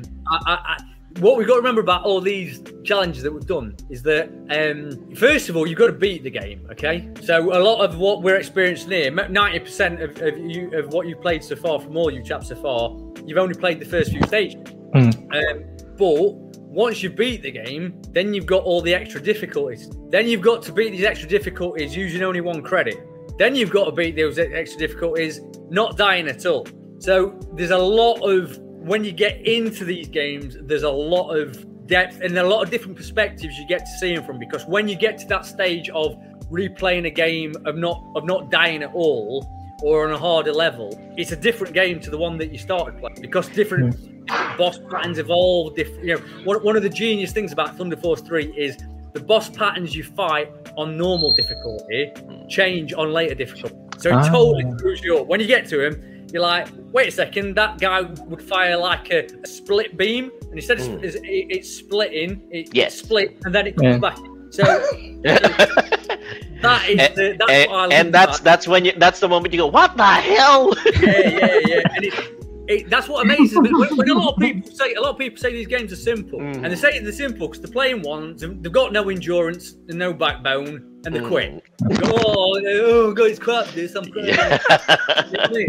Basically, what they're saying is, I'm crap. You know what I mean? The quitters. Pretty keep much. going and actually get into it. The more there's loads it throws at you, you keep playing, and you keep finding these things, and you get more and more joy out of it. So I think you'll enjoy that the more you dig into Force 3, mate. Yeah, I actually want to play the rest of the levels and maybe get familiar with the levels and actually play those difficult levels. But for now, I'm really liking the Thunder Force, because the first time I played it, I didn't even reach in the other levels. I didn't even reach the final bosses on that levels. But yesterday, I was not expecting beating one of the levels with no continues. So I think I got used to the controls and I got familiar where the enemies are coming from. I got over the obstacles, and maybe I will try to play that much more seriously in the following days. Nice. So thank you so much for that. Yeah, no problem, mate. No problem. I'm glad you enjoyed it, mate. I mean, something that John N10 has just said the best arcade game of its time, and I agree. I mean, you got to remember the Afterburner arcade game you were in the cab as well. So you've not just got all that excitement. To me, it's the most exciting game of all time. It's amazing. And when you get in the cab and you are moving with it and feeling in that zone with it, it is a mind-blowing experience. But one of the things that I love so much about Afterburner is the margin for error is really small. And most shoot 'em ups and a lot of games in general are about you developing a rhythmic pattern. So even if you're playing a platform, it's about running along, jump at that time, shoot at that time, duck at that time, and finding that rhythmic pattern. What I love about Afterburner 2 is it makes it hard. Its margin for error is so small that you can get knocked out of that rhythmic pattern. So you have to constantly adjust. It's a game I can play, and I always play it on the hardest difficulty setting, and I can either finish it or die by the time I get to stage 14. And a lot of games, you play and you know you're going to finish it. A lot of games, I know what to do at this point. I know where to go, and it's predictable. The great games, but say like you're playing Super Mario World, you know you're going to beat Super Mario World. Say you're playing Zelda, you know you're going to beat Zelda. I after 30 years of playing Afterburner 2, I can't say whether, if I put it on its hardest setting, I can't say if I'm going to beat it or not. Because if I get knocked out that rhythm, I've got to adjust on the fly because it's so tight a game. That to me makes it so exciting. Every time I put it on, it's like a fresh challenge. So so you've got plenty to get your teeth into there, Sir JDM. Definitely. I'll get back to this game and defeat everyone, including Thunder Force 3 is an easy game, I have to say. I beat it I tried to no death run it this morning. I beat it with 17 lives remaining. So you will get good at that. And then you'll get good at that in no time, mate. You'll get good at that in no time, mate. So I still need to see Cerberus and Chaos and Base Guarder. Those the bosses, yeah. You'll have them licked, mate. You'll get there. Give it a few more weeks. You'll get there. You'll get there. What about you then, Sir Joe? I'm expecting Sir Joe to say these games are shit. I didn't know what we're doing. And that's the show, guys. Goodbye. That's the show. All right. Hi, guys. Okay. So, for the benefit of those people who are just listening or watching us right now, so the episode for tonight is Danger Dan's SEGA Shoot 'em Up Challenge. Okay, so basically, Sir Dan issued this challenge for the Timeless Gamer crew. Play the SEGA Shoot 'em Up games, Sega Mega Drive Shoot 'em Up games. So he listed a few on the easy bracket, quote unquote easy bracket, and a few games are on the hard bracket. Yeah. So the objectives were each one of us will play one from the easy bracket and one from the hard bracket as much as possible. Try to finish both selections, and not cheating your way out of it, and and may God have mercy on our souls. All right, so I was not able to stream. Well, the plan was for me to stream it, my games anyway. But we had to go. But we had to go to the hospital for a few days. So I was able to. So I brought my Vita to emulate some of those games, and then eventually to my PSP. Just like if I'm free, and I'll just play my games there. And before we get to that, a few takeaways that I learned doing this challenge. Number one, I love Sir Dan, first and foremost. Okay, I love Sir Dan. Okay, all right, here we go. Oh my God. Okay. Doing this show, like we always say, this program really does prove how professional each of the panelists are. All right, so we play games that we never thought that we might be playing. Okay, just to show that the things that we do. Okay, the things that we do for the show, and this is one of those instances that. Okay, we just have to put our asses on the ringer and just do it for content's sake. Sure, that's fine. It's part of the gaming experience, yeah. The first impressions are always fun to know about. And number two, with after playing Gradius back in the NES and having those options, those shooting aids, those training wheels, as I used to call them, you cannot really go back once you experience that. Personally, yeah. Okay.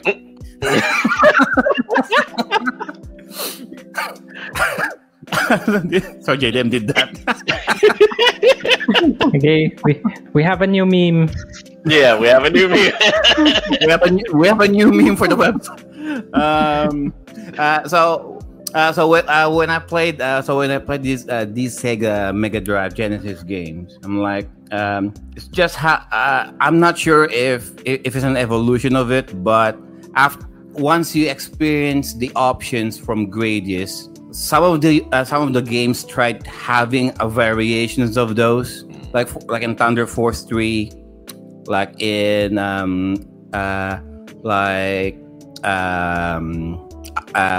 Miss Ice game. What was that?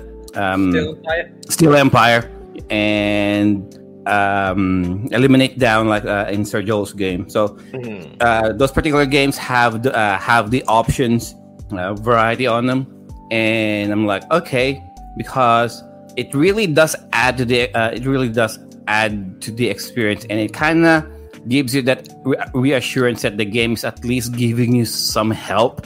That being said, I found that even if you add more power-ups, more bullets coming from your side, it adds more shit to the screen.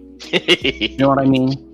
I mean, it's bad. I mean, I'm like, yes. Okay, so I'm grateful that I'm getting these power-ups. Yeah, more bullets from my side, because bullet hell coming from every angle of the screen. Enemies are trying to shoot me down. And they got all of these they got all of these bullets coming at me, and I got just one single stream of bullets, and then that's it. But as far as you get all of those power-ups, you're getting a lot more ammunition as well. But then again, if you keep on firing, it also adds more to the screen, and it kind of makes you even more confused, because you don't know. It's bad enough that you have a hailstorm of bullets coming at you, and then you're gonna add more bullets in the screen coming from your side. It kind of in a way, it adds to the clutter. It adds to the clutter.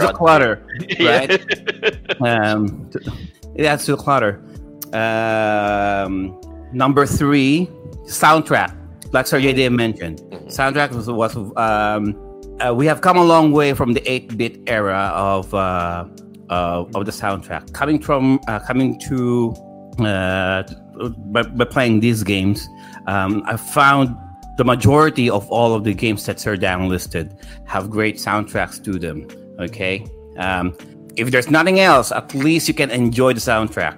And the 16-bit metallic techno style of the Genesis, the Mega Drive, really shines here in this game. Number 4, they're suited, aren't they? The Yamaha sound chip. It's the Yamaha sound chip. There you go. Is fantastic. This is what gets me. You know, when people say, especially Nintendo fans, say the Mega Drive sounds shit, they don't listen to these songs, because these songs they sound so unique as well. They have a lovely techno trebly bite to them with that metallic edge. So I'm glad you mentioned that, Sir Joe. Thank you, mate. And number 4, in regarding with the clutter, we have also gone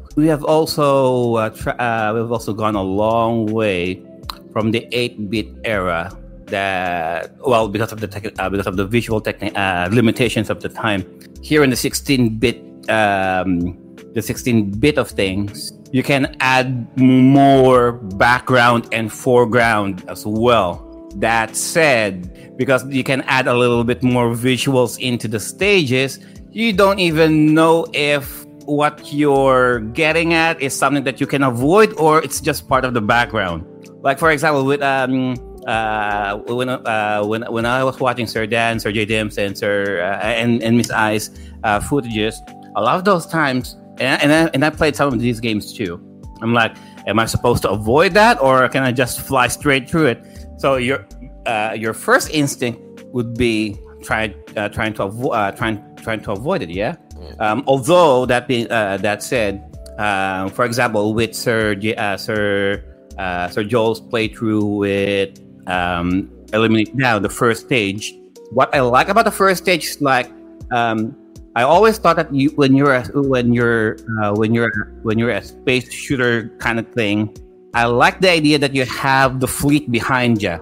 Like you're not the only one fighting the enemies. At least in the foreground, you have those starships right behind you. They're also fighting alongside you.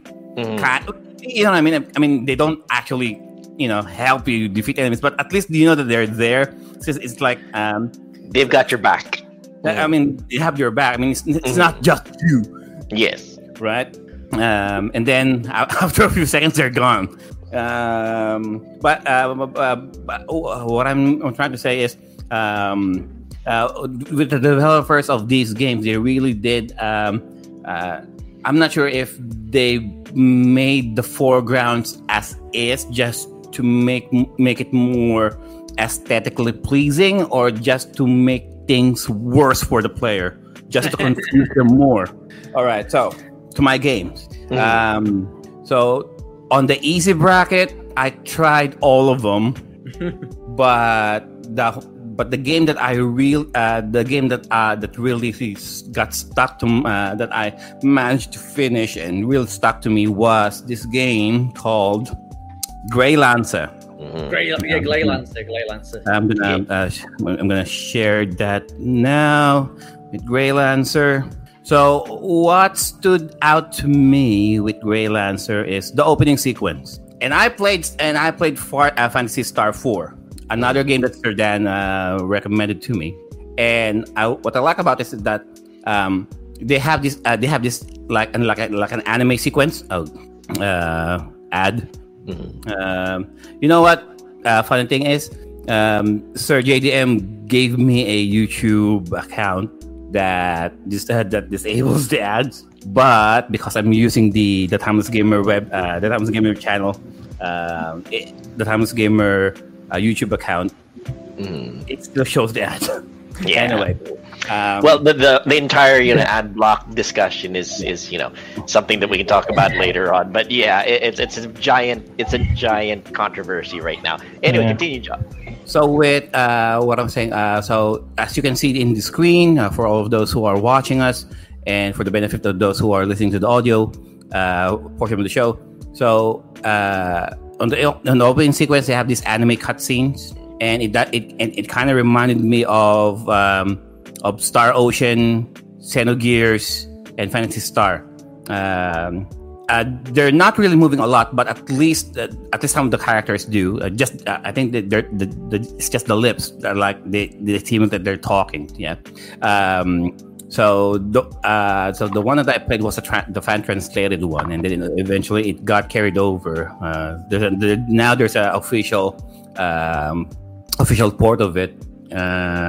And I'm like, and as a JRPG player, I kind of like that, because it kind of gives me what the story is. It's not just once you press start, it's just you. I mean, you're already flying, you're already shooting enemies. What the game is about, right?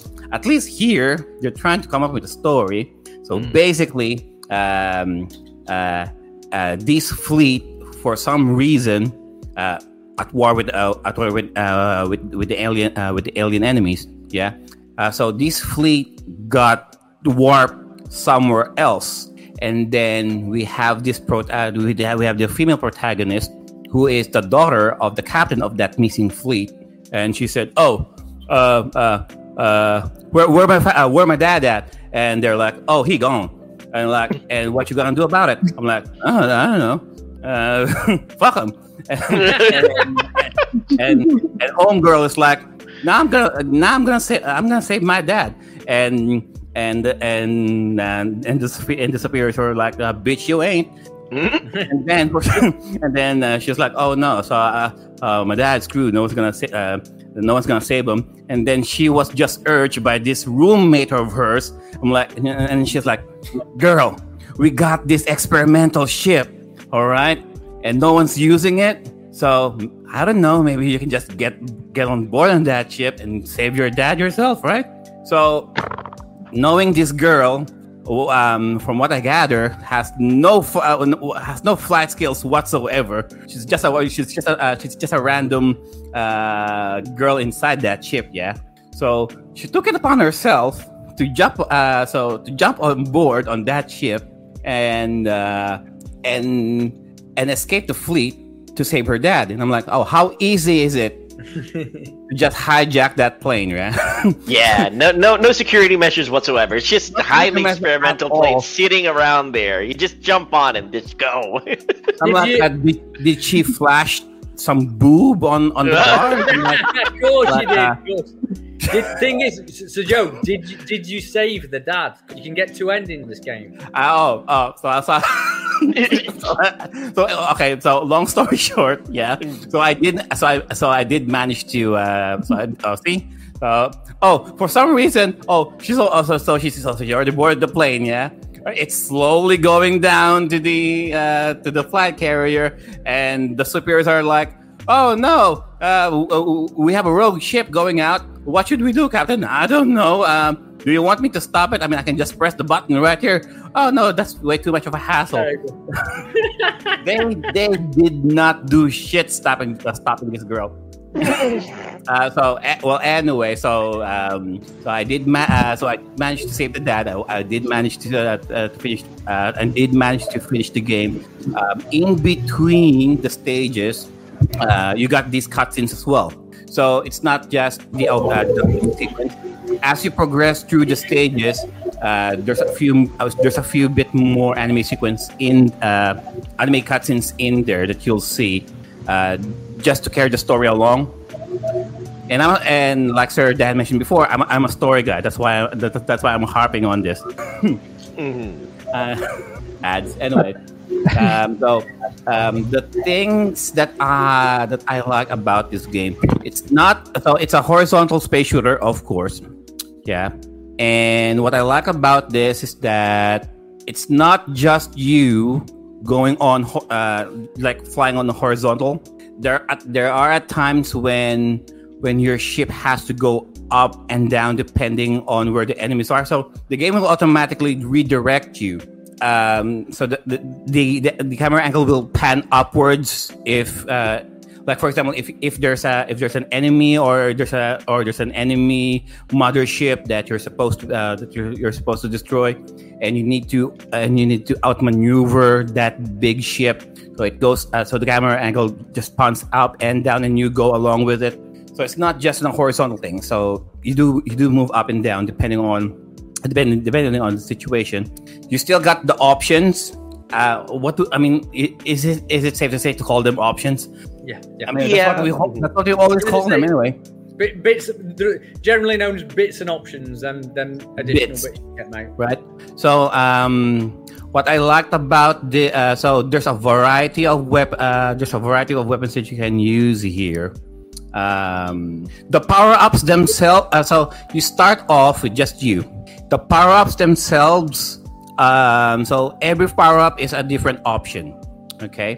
And these power-ups gives you either a laser, homing, like a flamethrower, and I always go with the homing one, right? Because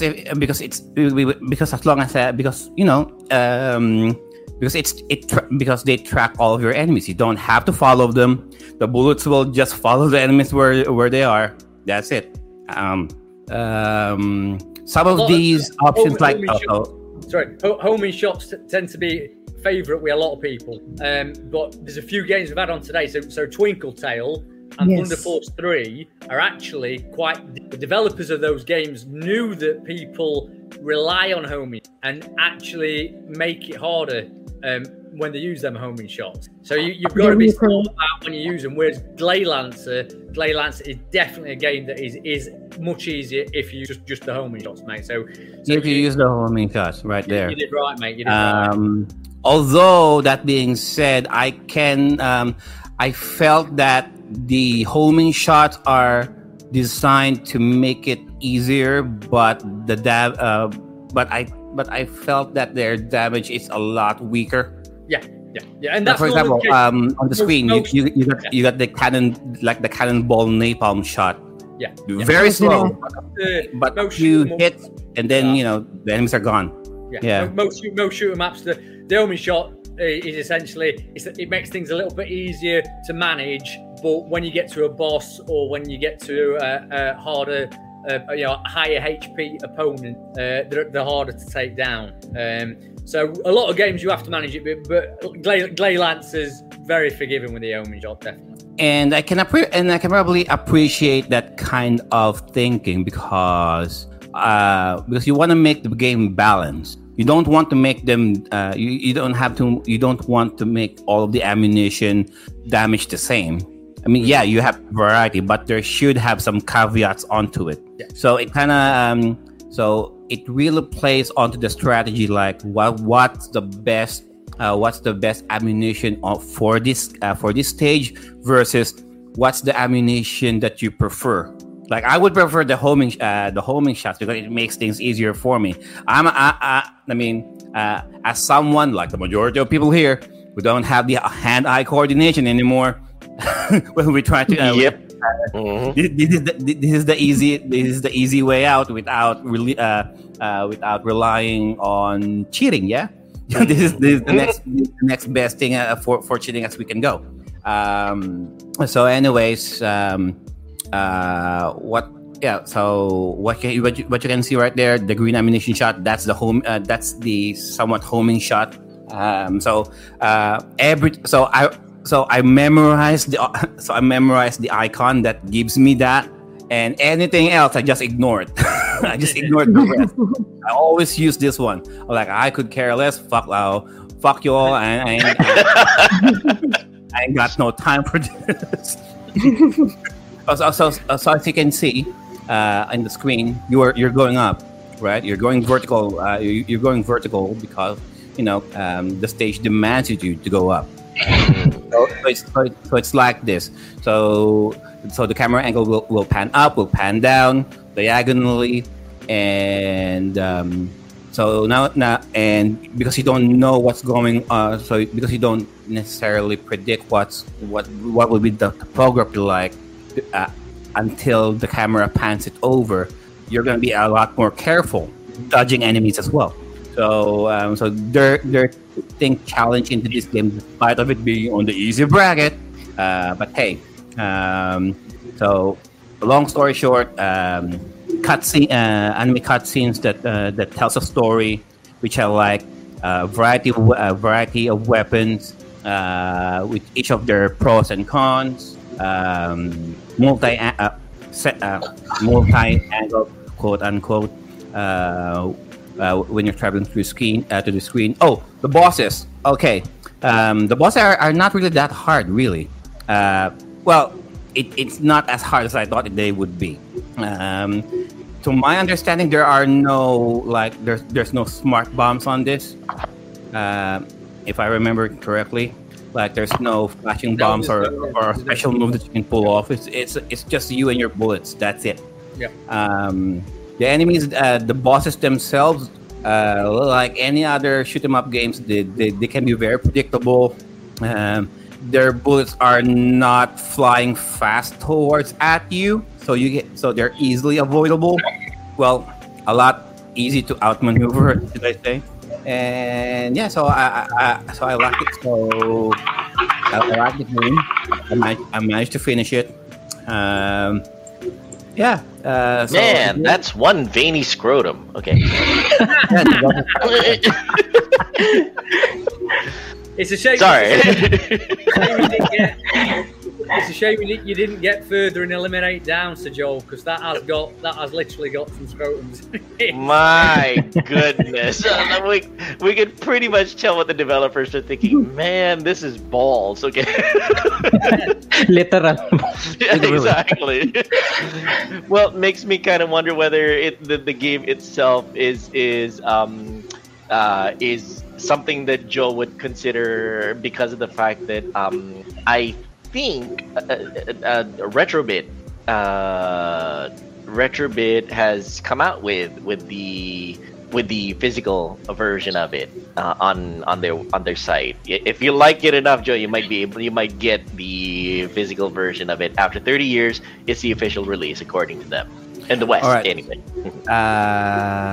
So on the hard bracket, so the hard bracket is where the shit hits the fan. Okay, at this point, there's something worse than balls on the screen. Okay, anyway, continue. So at this point, even my Vita was like, "Oh fuck this, I'm out." So my Vita died on me. I had some battery issues. I'm like, it's like my Vita was like smoking a cigarette. I'm like, fuck this, man. Man. That's it. By the way, so Joy, are you using the analog stick or are you using the D-pad? The D-pad. I'm using the D-pad. I'm going old school. If there's nothing else, I'm like, if I can't play it on the actual Sega, if I cannot play it in an actual console, at least I'm gonna play it on the D-pad, right? So and I had no time to mod my other Vita, so I got my PSP, put Retro Arch on it, so I was able to play some of the games on the hard bracket, and I'm still using the D-pad. They all work, by the way, with the PSP. Surprisingly, it's a Mega Drive, and I tried all of them for as much as I could, for as much as I can tolerate. Elemental Master, what the hell? So I tried. That's one of the easy ones. No. I mean, I tried. That's the first game that I tried just to test out the Retro Arch on the PSP. And then once I know that it's working, still, fuck that game. So I tried a few here, and I'm just gonna mention these games because they weren't mentioned by the other panelists yet. We got here Atomic Runner, one of Sir Dan's favorite games actually, and a few takeaways on that game is that the way he jumps, it feels awkward. Like when he jumps, it feels like he's jumping from the moon. You know what I mean? It is very slow, and it's not like you can. It's not like you can move him while he's mid-air. When he jumps, he just jumps. So I'm guessing you're just jumping. You're just jumping just to avoid some of the enemies, or just jumping on some platforms. Okay, so he jumps kind of slow. How can we make it more awkward? Making him jump higher. so every once in a while, you'll get a power up that will make him jump higher, and I'm like, it doesn't make him jump any better. He's still slow as fuck. So. Although when you jump higher, though, you have because you need that to make those impossible jumps when you're running from a cliff to another cliff, and the game and it's not one of those games that it's Atomic Runner. He runs, so when you tend to stop running. The game says, "Oh, well, why the hell are you stopping?" It says Atomic Runner. If you're not gonna run, I'm gonna run. So even if you're stationary, the game will just keep on moving, right? And you have no choice but to move. And some of those and there are a lot of enemies coming from the back, as always, with all these kinds of games anyway. So there are enemies at the back, enemies at the front, enemies above, enemies below. Sure. Just one of the main takeaways from the game. It's just how he jumps. It just kind of weirded me out. The other one here would be what's the other one? I did play it Afterburner 2. I gotta say, like I did mention before, I had a lot more luck playing Sky Destroyer than this game. The machine gun fire does nothing. Virtually, it does nothing. I don't care what anybody says. It does The machine gun fire is specifically for enemies that come from behind, not the ones in front. The ones in front you use your missiles for. I'm like, what? I mean, why is it even there? It's always on auto fire. Yeah, when you get to on auto fire, I'm like, why is it on auto fire? I'm not even hitting anything. and I'm like, okay. And at first I thought that, okay, maybe if the enemy jets are a little bit closer, maybe I can get a shot. No, turns out you still need to use the missiles just to destroy them. And at first I thought, that's why you have the crosshairs. Those are for the missiles. You need to lock them. First. Lock them up first with your crosshairs. Then you release the missiles so you can get a hit. At first, I thought, I need those crosshairs are for the machine gun fire. But no, those are for the missiles. Enemy missiles. Because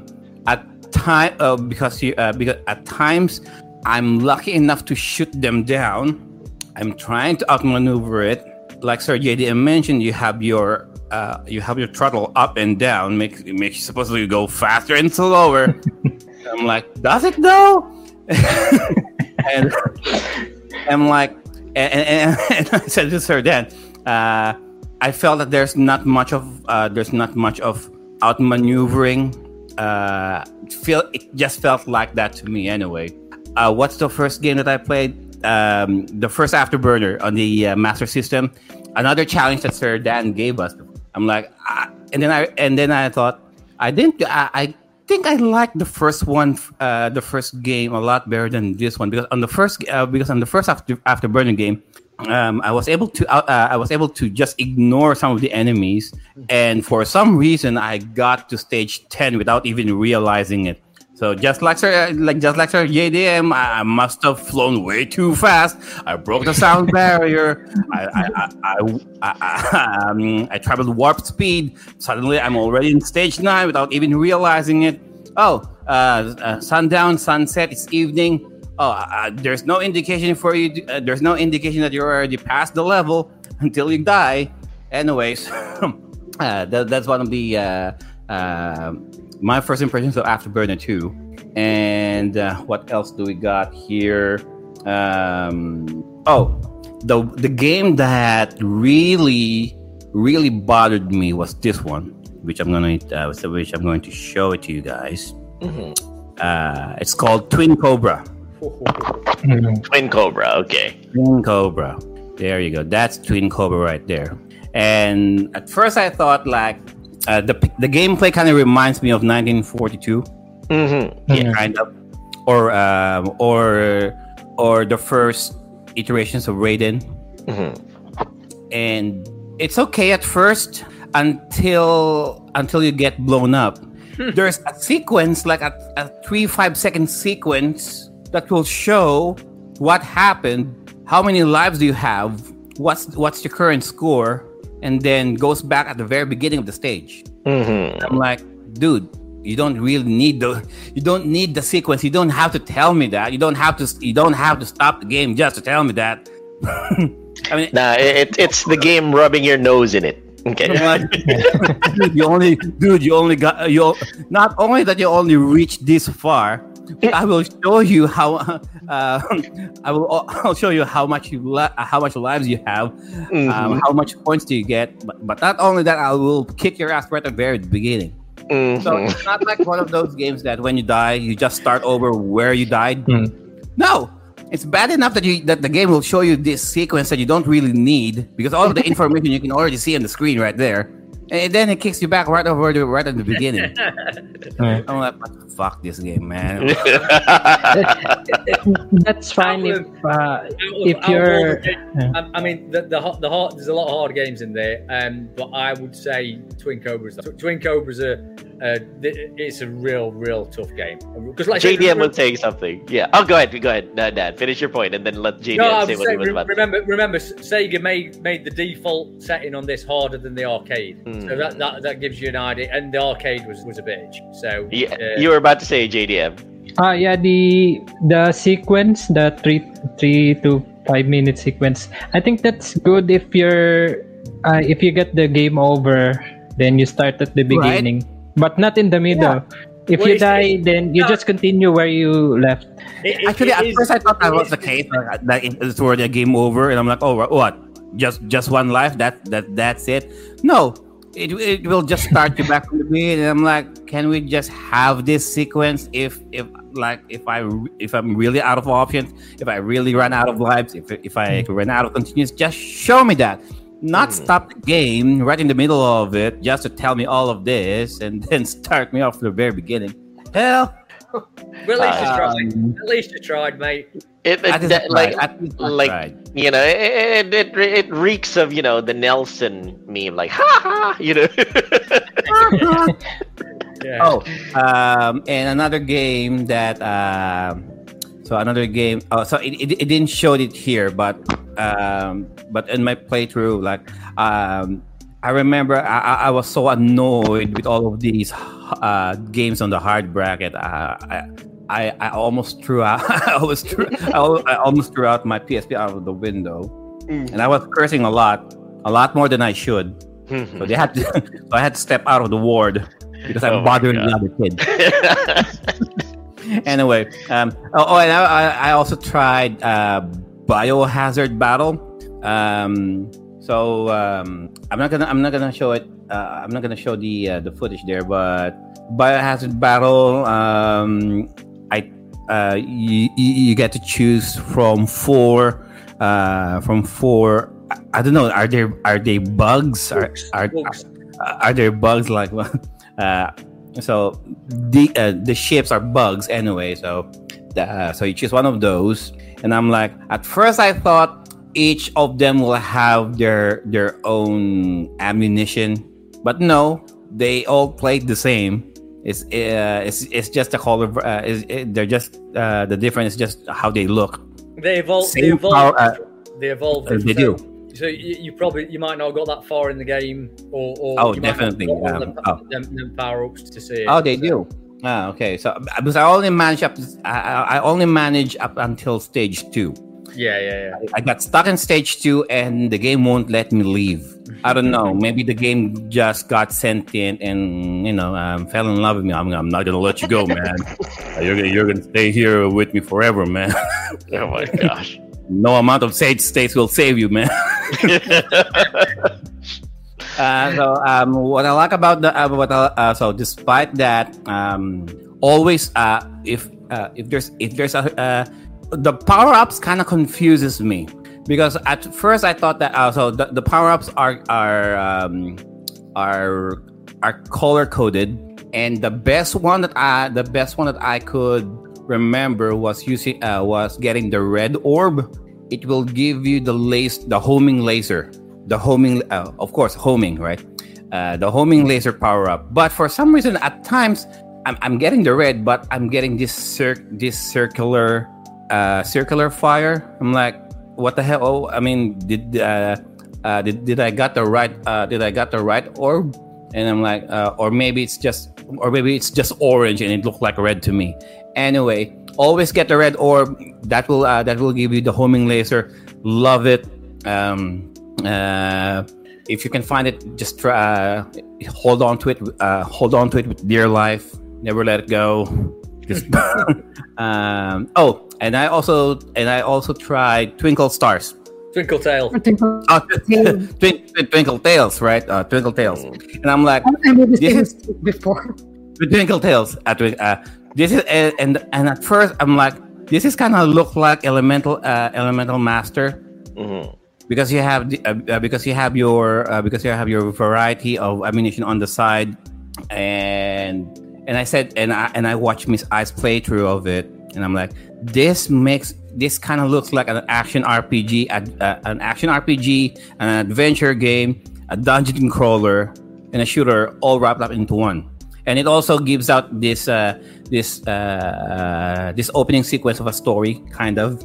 And the way I played, of course, I used the homing orbs, the homing fireballs, yeah, of course. And my initial strategy was just move slow, tap the up button, one at a time. If there's any enemies, stop and shoot, stop and shoot, stop and shoot. Because it's not like one of those games that the enemies are just coming at you. The camera will just move on its own, and you have no choice but to move, but to advance. Here, you have a little bit more control. If you stop, the game stops right there. So my strategy was okay. So move, enemies, stop and shoot, stop and shoot, stop and shoot. I was able to reach level 7. Is it level 7? No. But I did manage a little. But I managed a little bit further than I thought that I would. Than I would have before I ran out of continues. And yeah. And I'm like, those power ups. So you got the fire. You got the fire. The fire special, and what's the other one? The white orb. Yes, the huge orb. The spiral. Yeah. And I'm like, useless, fucking useless.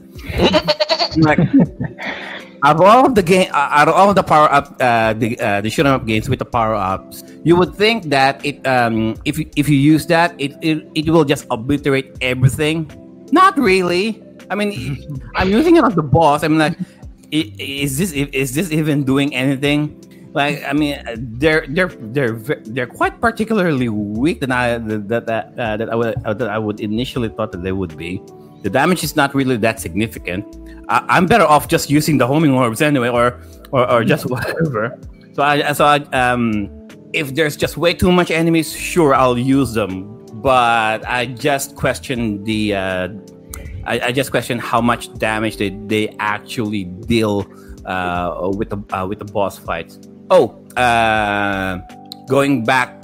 Oh, sorry to do this, but going back to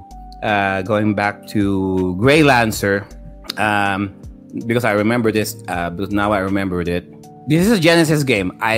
The best that I could think of, it will just be at least stage 6 or at least stage 8, because because back in NES, that stage 8 is usually the last stage, right? The last dungeon. That's how we were raised on Contra. That's how we were raised with Gradius and Salamander. I'm like, okay, shit, all right, I'm already stage 8, and then I got to stage 9. The fuck? Okay, sequence. I'm already talking to Dad. A little bit choppy on the communications, but at least he's there. He's alive. Okay, I'm already stage 9. I'm already talking to the Dad. That means I'm already close. And then I got stage 10. Stage 10. Okay, sure. Okay, stage 10. Okay, it's still an even number. Maybe the game will end in stage 10. And then I got stage 11. What the fuck? Oh, stage 11? Wanna shoot them up? And then that's it. Stage 11. That's it. So the game ends in stage 11. But still, stage 11. It's a nice even number, you know. And it's a prime number. Yeah, exactly. Mate, well, good on you for trying them all, though. And like I say, if you got to, is it Grey Lancer? It's an easy game, but I wouldn't say it was the easiest of the easier ones. I think there's a decent challenge, so you did well to finish it, mate. You know, it's you've done well. I'm assuming you did it on the normal difficulty setting, not the easy. I did it on the normal difficulty. Yeah. See, if I can add, the way Joe described his games, his playthroughs, it reminded me a little bit of Gunstar Heroes. On the way that different weaponry, kind of like move and shoot, and everything. I'm not sure if Gunstar Heroes can be considered shoot 'em up, but I'm not. Run and gun, you say? That's a run and gun. That's a run and gun. That's slightly different genre than run and gun. Like I say, I mean, the all over cross. The main thing with shoot 'em up is a twinkle tail is actually an exception. But the main thing is that the screen is usually moving. Okay. Like with Atomic Runner, but it's not always the case. Yeah. So there's a lot of different. They all cross over and whatnot, what have you. But I think listening to all your accounts of it, the big thing that I'd say to anyone, and it's I've had loads of experience with shoot 'em up, so it's easy for me to pick out. But I find it so funny how easy people, not just yourselves, but how people find the comfort zones in these games, stick there. Well, funniest thing then, you mentioned comfort zones. Reikyu actually brought this up in the chats. He brought up Scoon on the NES, the submarine, the pink submarine game. And the funniest thing is, I like playing that game. I'm not really a big shooter shmup guy, but the fact that he brought up Scoon, and I do remember, I love playing Scoon. I don't know why. You find that comfort zone. And you play it, I guess. I mean, you're right. Certain things suit different people, don't they? But it's one of the things that I've noticed is like a lot of you're all about the homing shot. Yeah. You know what I mean? Miss Eileen did it in Twinkle Tail. Sir JDM, when he played Thunder Force 3, wanted that homing shot. Sir Joe did it. And these game developers knew that. These game developers know that we're going to give you some comfort zone, but we're going to reward the people who push themselves outside that comfort zone and try other weapons in different areas. Because a big secret to all these games, like what you found Sir Joe with Eliminate Down, is using the right power up at the right time. And a lot of people can easily find themselves, right, how do I take my favorite power up and make that work for this game? Yes. What you've got to do is you've got to find the best power for every situation. So it's different, but it's been great listening to you. I've loved it. I've really loved listening to all your takes and your experience. Just don't forget, this is the start, boy and girl. This is just the tip of the iceberg. Yes. You know what I mean? You need to be going back to these games now. Find your favorite one, finish it.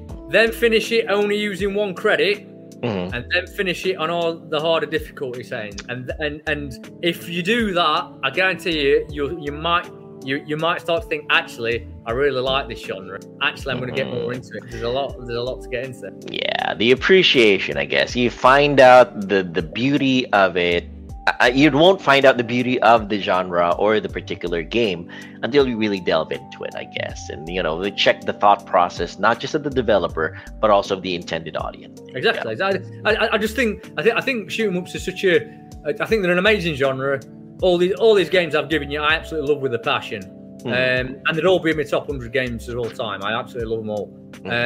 But I think it's because they're so different what modern games demand from the mindset you have to approach it with, that a lot of people struggle to get into it and struggle to get deep into it. Not just get into it, but to get deeper into it.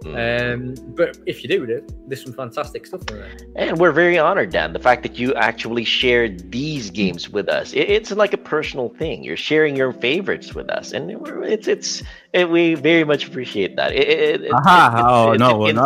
No, Sir Joe. We will get even. Oh, yeah. Mark my word, we will get even. Yeah, that's true. And the fact is, we appreciate it. We love you, Dan. It's a great insight into your personality and who you are. But yeah, we're gonna get back at you. Trust me. We're getting back at you. Yeah, I'm up for playing. I like all genres. I like all genres. So Did you hear that, Joe? He likes all genres. Not many, I can't think of a genre I don't enjoy playing. Okay, now challenge accepted. Here you go. We'll think of something for. I've got your Sega Bass fishing on my wish list now. Really? Okay. Yeah. I'm all for trying stuff like that. So all right. Well then, challenge accepted. We'll for a future episode we'll consider a genre that will make Dan throw his controller against the wall. Anyway, all right. All right. I think that's the episode. Dan, you can wrap it up if you like. I think did Sir Dan already shared his game? His not yet. game? No, that's true. Yeah. No, Dan hasn't even shared his particular games or his certain love of it. Yeah. Well, I mean, my two favorite. I think they're all favorite games or brilliant games. My two favorite games of all time. So I love Deus Ex as an RPG. That's a contender for my favourite game ever. Yeah. This is a contender for my favourite game ever, Thunder Force 3. Thunder Force 3. Okay. I think it's just amazing. This is me playing it earlier on. This is a recording I made this morning just to. I wanted to show JDM that give them a few tips on a few boss patterns and all that.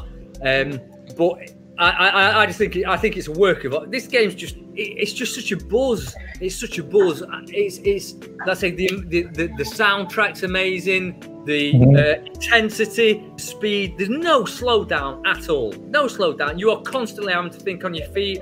There's a constant. It's really varied. Every level's got its theme. It's got its environmental challenges. It's a work of genius for me. And one of the reasons I think this is so good is because I think the normal difficulty setting is pretty easy and pretty beatable. On this run, I beat this on normal with 17 lives left by the end of the game. But the hard difficulty, the mania difficulty setting, I wouldn't say it was hard, but I would say it was challenging. So you've got enough for a veteran. So I just think this game's got everything. I think it's a beautiful game. I think it's I never play it and come away miserable. I always play it and come away happy. And I play this, constantly. And 25 minutes later, when I finished it, I come away buzzing. And so I think this is an absolute genuine masterpiece. 11 out of 10, top tier game. So hopefully, it's the JDM. You can keep digging, mate, and get into it. There's that boss that you were having trouble with, by the way. Yeah. I like how you have the rotating things and the shield. Then that's my favorite, the one with the blue circles. Yes, it's like the homing weapon. And my other game of choice, which we've not talked about that much actually, would be Hellfire. I think Hellfire is just again, it's amazing. It's a lot harder than Thunder Force 3. Hellfire's hardest difficulty setting. If you beat Hellfire on its hardest difficulty setting, the game accuses you of cheating on the ending. That's how hard it is. That's how hard. The ending comes up and it says, "There's no way you beat this without cheating." Oh my goodness! Okay. It's just incredibly well. It's just an amazingly designed game. It's just what I love about Hellfire is the changeable shooting dynamics. You have to dominate the screen. You cannot let a single enemy get into a shooting position. On its hardest settings, you can't let an enemy get into its shooting positions or it's got you. So you have to keep on top of it all. And again, that intensity I find amazing. I think it's fantastic. So they'd be my favourite two. I think the honourable mention would be Afterburner 2. I think Afterburner 2, like I mentioned earlier, because it's so varied every time you play it. You are playing the same thing, but because it's hard to get into a set rhythm, each game's different. So that's the game I always go back. And Sir Dan makes it look easy. It's a practice, really. I think that's the CPU's way of giving you a compliment, calling you a bot or something. It's just years of practice, but I think it's like if you notice on Thunder Force 3, I'm constantly changing my weapons. Like I stick to this one for a bit, but you've got to be mindful of all these. Look at this environmental hazards. Look at this: the screens moving, the things dropping. You have to be on top of all the things shooting. I remember that level actually. And it is. I mess up here, so I should have gone the top route. But just because I've not played it for a few weeks, I should have gone the top route. I have to go that route, but I got my shield, so I got through it. But it's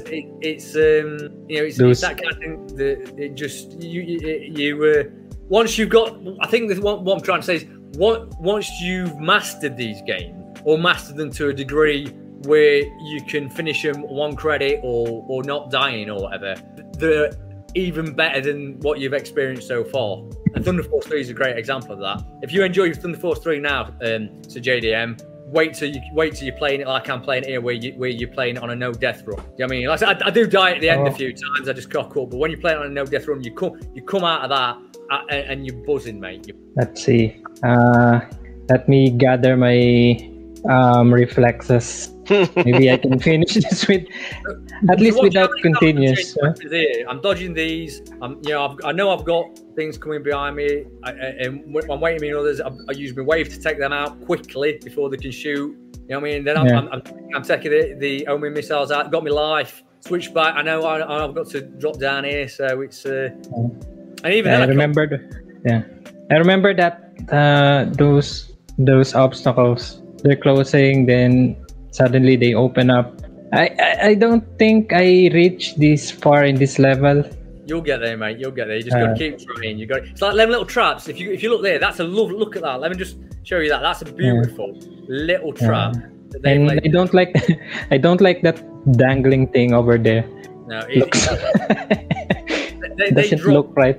What he drops you there, I can't get on my video just before it. Let me know. If you watch there, and this is what they do in Dark Souls. So this is the genius of it. Is they'll drop you a power up just before something's going to hit you. So here, when it comes on, you shoot. It shoots your power up. It puts it in front of you, but then you've got a block that if you're not careful of, is gonna wipe you out. So it should be here. So if you go and get it, boom, that drops and hits you. And it's that clever. It's that kind of clever design that it's all the way throughout the game. So yeah, mate, just I don't know. Even watching it, I'm buzzing. I love it. I just love the game so much, man. It's fantastic. So there we go. That's the episode, boys. And that's the show. Amazing show. And yeah, like Joe says, the professionalism of this panel is just pretty much shines. It's because of the fact that we want to be one of the stated objectives of Timeless Gamer Show is not just to entertain our audience, but also to serve as a little bit of education. And how can we possibly educate our audience if we don't know about it ourselves? So we do our very best to learn about everything that we can so that we can impart that knowledge to our audience as well. All right, there you go. On to you, Joe. All right, so that's the show, guys, and let's just do a few shameless plugs. Yes. And yeah, so let's start off with Miss I. Miss I, where can they find you and when? Well, you can find me on Twitch, and I upload my stuff on YouTube. And the question is when. I'm not really sure. I don't have a regular schedule, so find me when I'm on. Are you still available in the next few weeks, though? I'm not sure. I'm not sure yet. I mean, are you back? Are you back to work then, or when are you back? Soon, quite soon. Well, then we'll still have Miss Eileen with us whenever we can, however we can. Not even if it's not on live, then she'll do her recordings because of the fact that we absolutely love her content. There you go, shameless plug, Miss Eileen. Yeah, so yeah, she did say. She did. Yeah, there you go. Yeah. How about your game? Yeah. Okay. We already know where we could find her, but yes. But when is a different question. Yes. Yeah. All right. So thank you so much, everyone, for joining our Shoot 'Em Up support group, and we really hope you can all join us. We really hope you can all join us again in the next episode where we try to get Sir Dan play games that we suggest. You can find me on Facebook Gaming, Twitch, and on YouTube. 123 Go Retro. Just search it, and it will come up in the search engines. And lately, I've been trying to go back to the streaming world, and every now and then I go live. Previously, I went to play these awesome games, Thunder Force 3 and Afterburner. And also, I forgot to mention about what's that? The game that Sir Dan mentioned, the Hellfire. Other hard game, Hellfire. Yeah, I forgot I played Hellfire as well last night, and it was quite awesome. You can shoot forwards, backwards, up and down, and this diagonal. And maybe I could play it much more detail in the next live stream. So please do check it out. All right, thank you for that, Sir JDM. And how about Sir Joe? Where can they find you? All right. Hello. Thank you very much, everybody. You guys can find me over at kick.com under Banyagang Native and on twitch.tv under Banyagang Native. All you need to do is check out the search bar, type in Banyagang Native, and I'll show up there. I do my streams whenever I can, however I can. Life catches up. Life comes at you really fast, but during my downtimes, whenever I can find them, I do stream a variety of games, mostly retro games, but a lot of different genres too, the modern games as well. So that's it. Twitch.tv, kick.com, #FUFB. Back to you, Joe. #FUFB. All right. And the captain of the fleet for this evening, yes. Danger Dan himself. Where can they find you? Yes, thank you very much for having me on, everybody. Thank you for listening and watching, and thank you for taking the challenge. You can find us at the Sega Mega Masters channel on YouTube. We are going to be still putting a few videos up, but I've got a few treatments on, so it's going to be in a slight hiatus until early next year. We'll still put bits and bobs on, but it's going to be at a slower pace at the minute. And I think I'm thinking about it. We'll get some challenges on there. We'll get some live challenges. We've been planning on doing it anyway, but we want to get it all together. And there'll be some shoot 'em up challenges. And I hope that you all have found some shoot 'em ups to have a look into here and give the genre a chance. And don't be put off by a few deaths. Learn to enjoy them. Get stuck into it, and you'll find a genre that gives you a lot of excitement. So thank you very much again. That was Danger Dan from the land of Danger Mouse. Okay, there you go. All right. #get good. Yeah, get good. All right. So my name is Joe RPG, and I have a shoot 'em up problem. That's a support group right there. Mm-hmm. Okay, so just a few shout outs to some of our partners for the show. As Sir Dan mentioned, the Sega Mega Masters show, guys. It's a podcast hosted by Sir Dan and Sir Viraj. Available on YouTube, dedicated on everything Sega, Master System, Genesis, Mega Drive, and so you can have a watch and listen to their show. Just search in Sega Mega Masters in YouTube for everything Sega game reviews, their interviews, their discussions, and of course their challenges. See it right there, Sega Mega Masters. All right, and we also got Retro Unlimited, headed by Sir Ray. Sir Poi, of course, a web-based boutique that offers apparel and clothing with prints referencing the old school anime, video games, available with wicked designs. Retro Unlimited is an online shop. They have in Facebook, Lazada, and TikTok, different sizes and prepared for all ages who have fine taste in everything retro. Shuffle Emporium, headed by our Master J. It's an online shop that deals with anime figures, toys, trading card games, and other collectibles. So you can just check out their Instagram or Facebook page. That's Shuffle Emporium. And they also have a website, shuffleemporium.com, so you can just check those out for their awesome inventory to take your collection up to the next level. Studio.ph, headed by Sir Ray, unfortunately cannot be here. It's another online brand dedicated in making quality prints for stickers, shirts, hoodies, bags, a lot more. You can just go to their Facebook page, studio.ph, or you can just email them at studio.ph@gmail.com for your customized personal or corporate printing inquiries. And Collector's Alley by Sir Erwin Esteban, the chairman of RGCP, of course, that also houses old school video games, toys, action figures, Gundam model kits, and anime goodies. So they're located at the 3rd floor of the LRT Caloocan Mall. So you can just go there, see what they have on display. They all Sir Erwin always updates his inventory over there. So and they tend to go fast.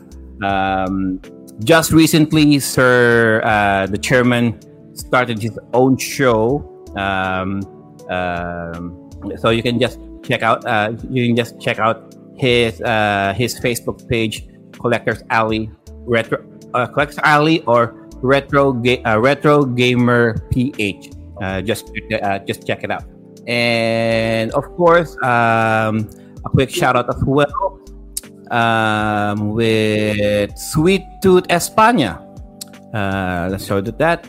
So you got your Sweet Tooth España located at the second floor of the Fuse Box building, Sampaloc, Manila, a little bit close to UST there. They have various different kinds of shakes and different kinds of flavors. So if you happen to be nearby and you like your shakes, especially during a hot weather, give Sweet Tooth España a try. And I believe they also partnered with Shuffle Emporium to have the very first trading card game competition hosted in their venue. As far as I remembered on their ads. And that's the show. And just to plug as well, Timeless Gamers show available on YouTube, Twitch, and Facebook. You can also check out our website, which is timelessgamers.com. Still under construction. We are still updating on that site. You can also listen to the audio format of the show, available on all major audio streaming platforms like Spotify. And that's it. And on behalf of the people who can't be here, Sir Viraj and Sir Ray, to all of you guys who stayed there in the chat, we got Sir Christ John, Sir Clark, Barukanoika, Ray Q, of course, Sir Jomar, Sir Siebert, and RV, Justin, all of you. If I forgot some of the names, thank you all very much. And that's it. And hopefully we'll see you again on the next show. Our games and our bodies may go out of date, but our gaming experiences will forever remain timeless. All right. Thanks very much, everybody. Have a great rest of the weekend, and we'll see you guys again soon. Bye. See you.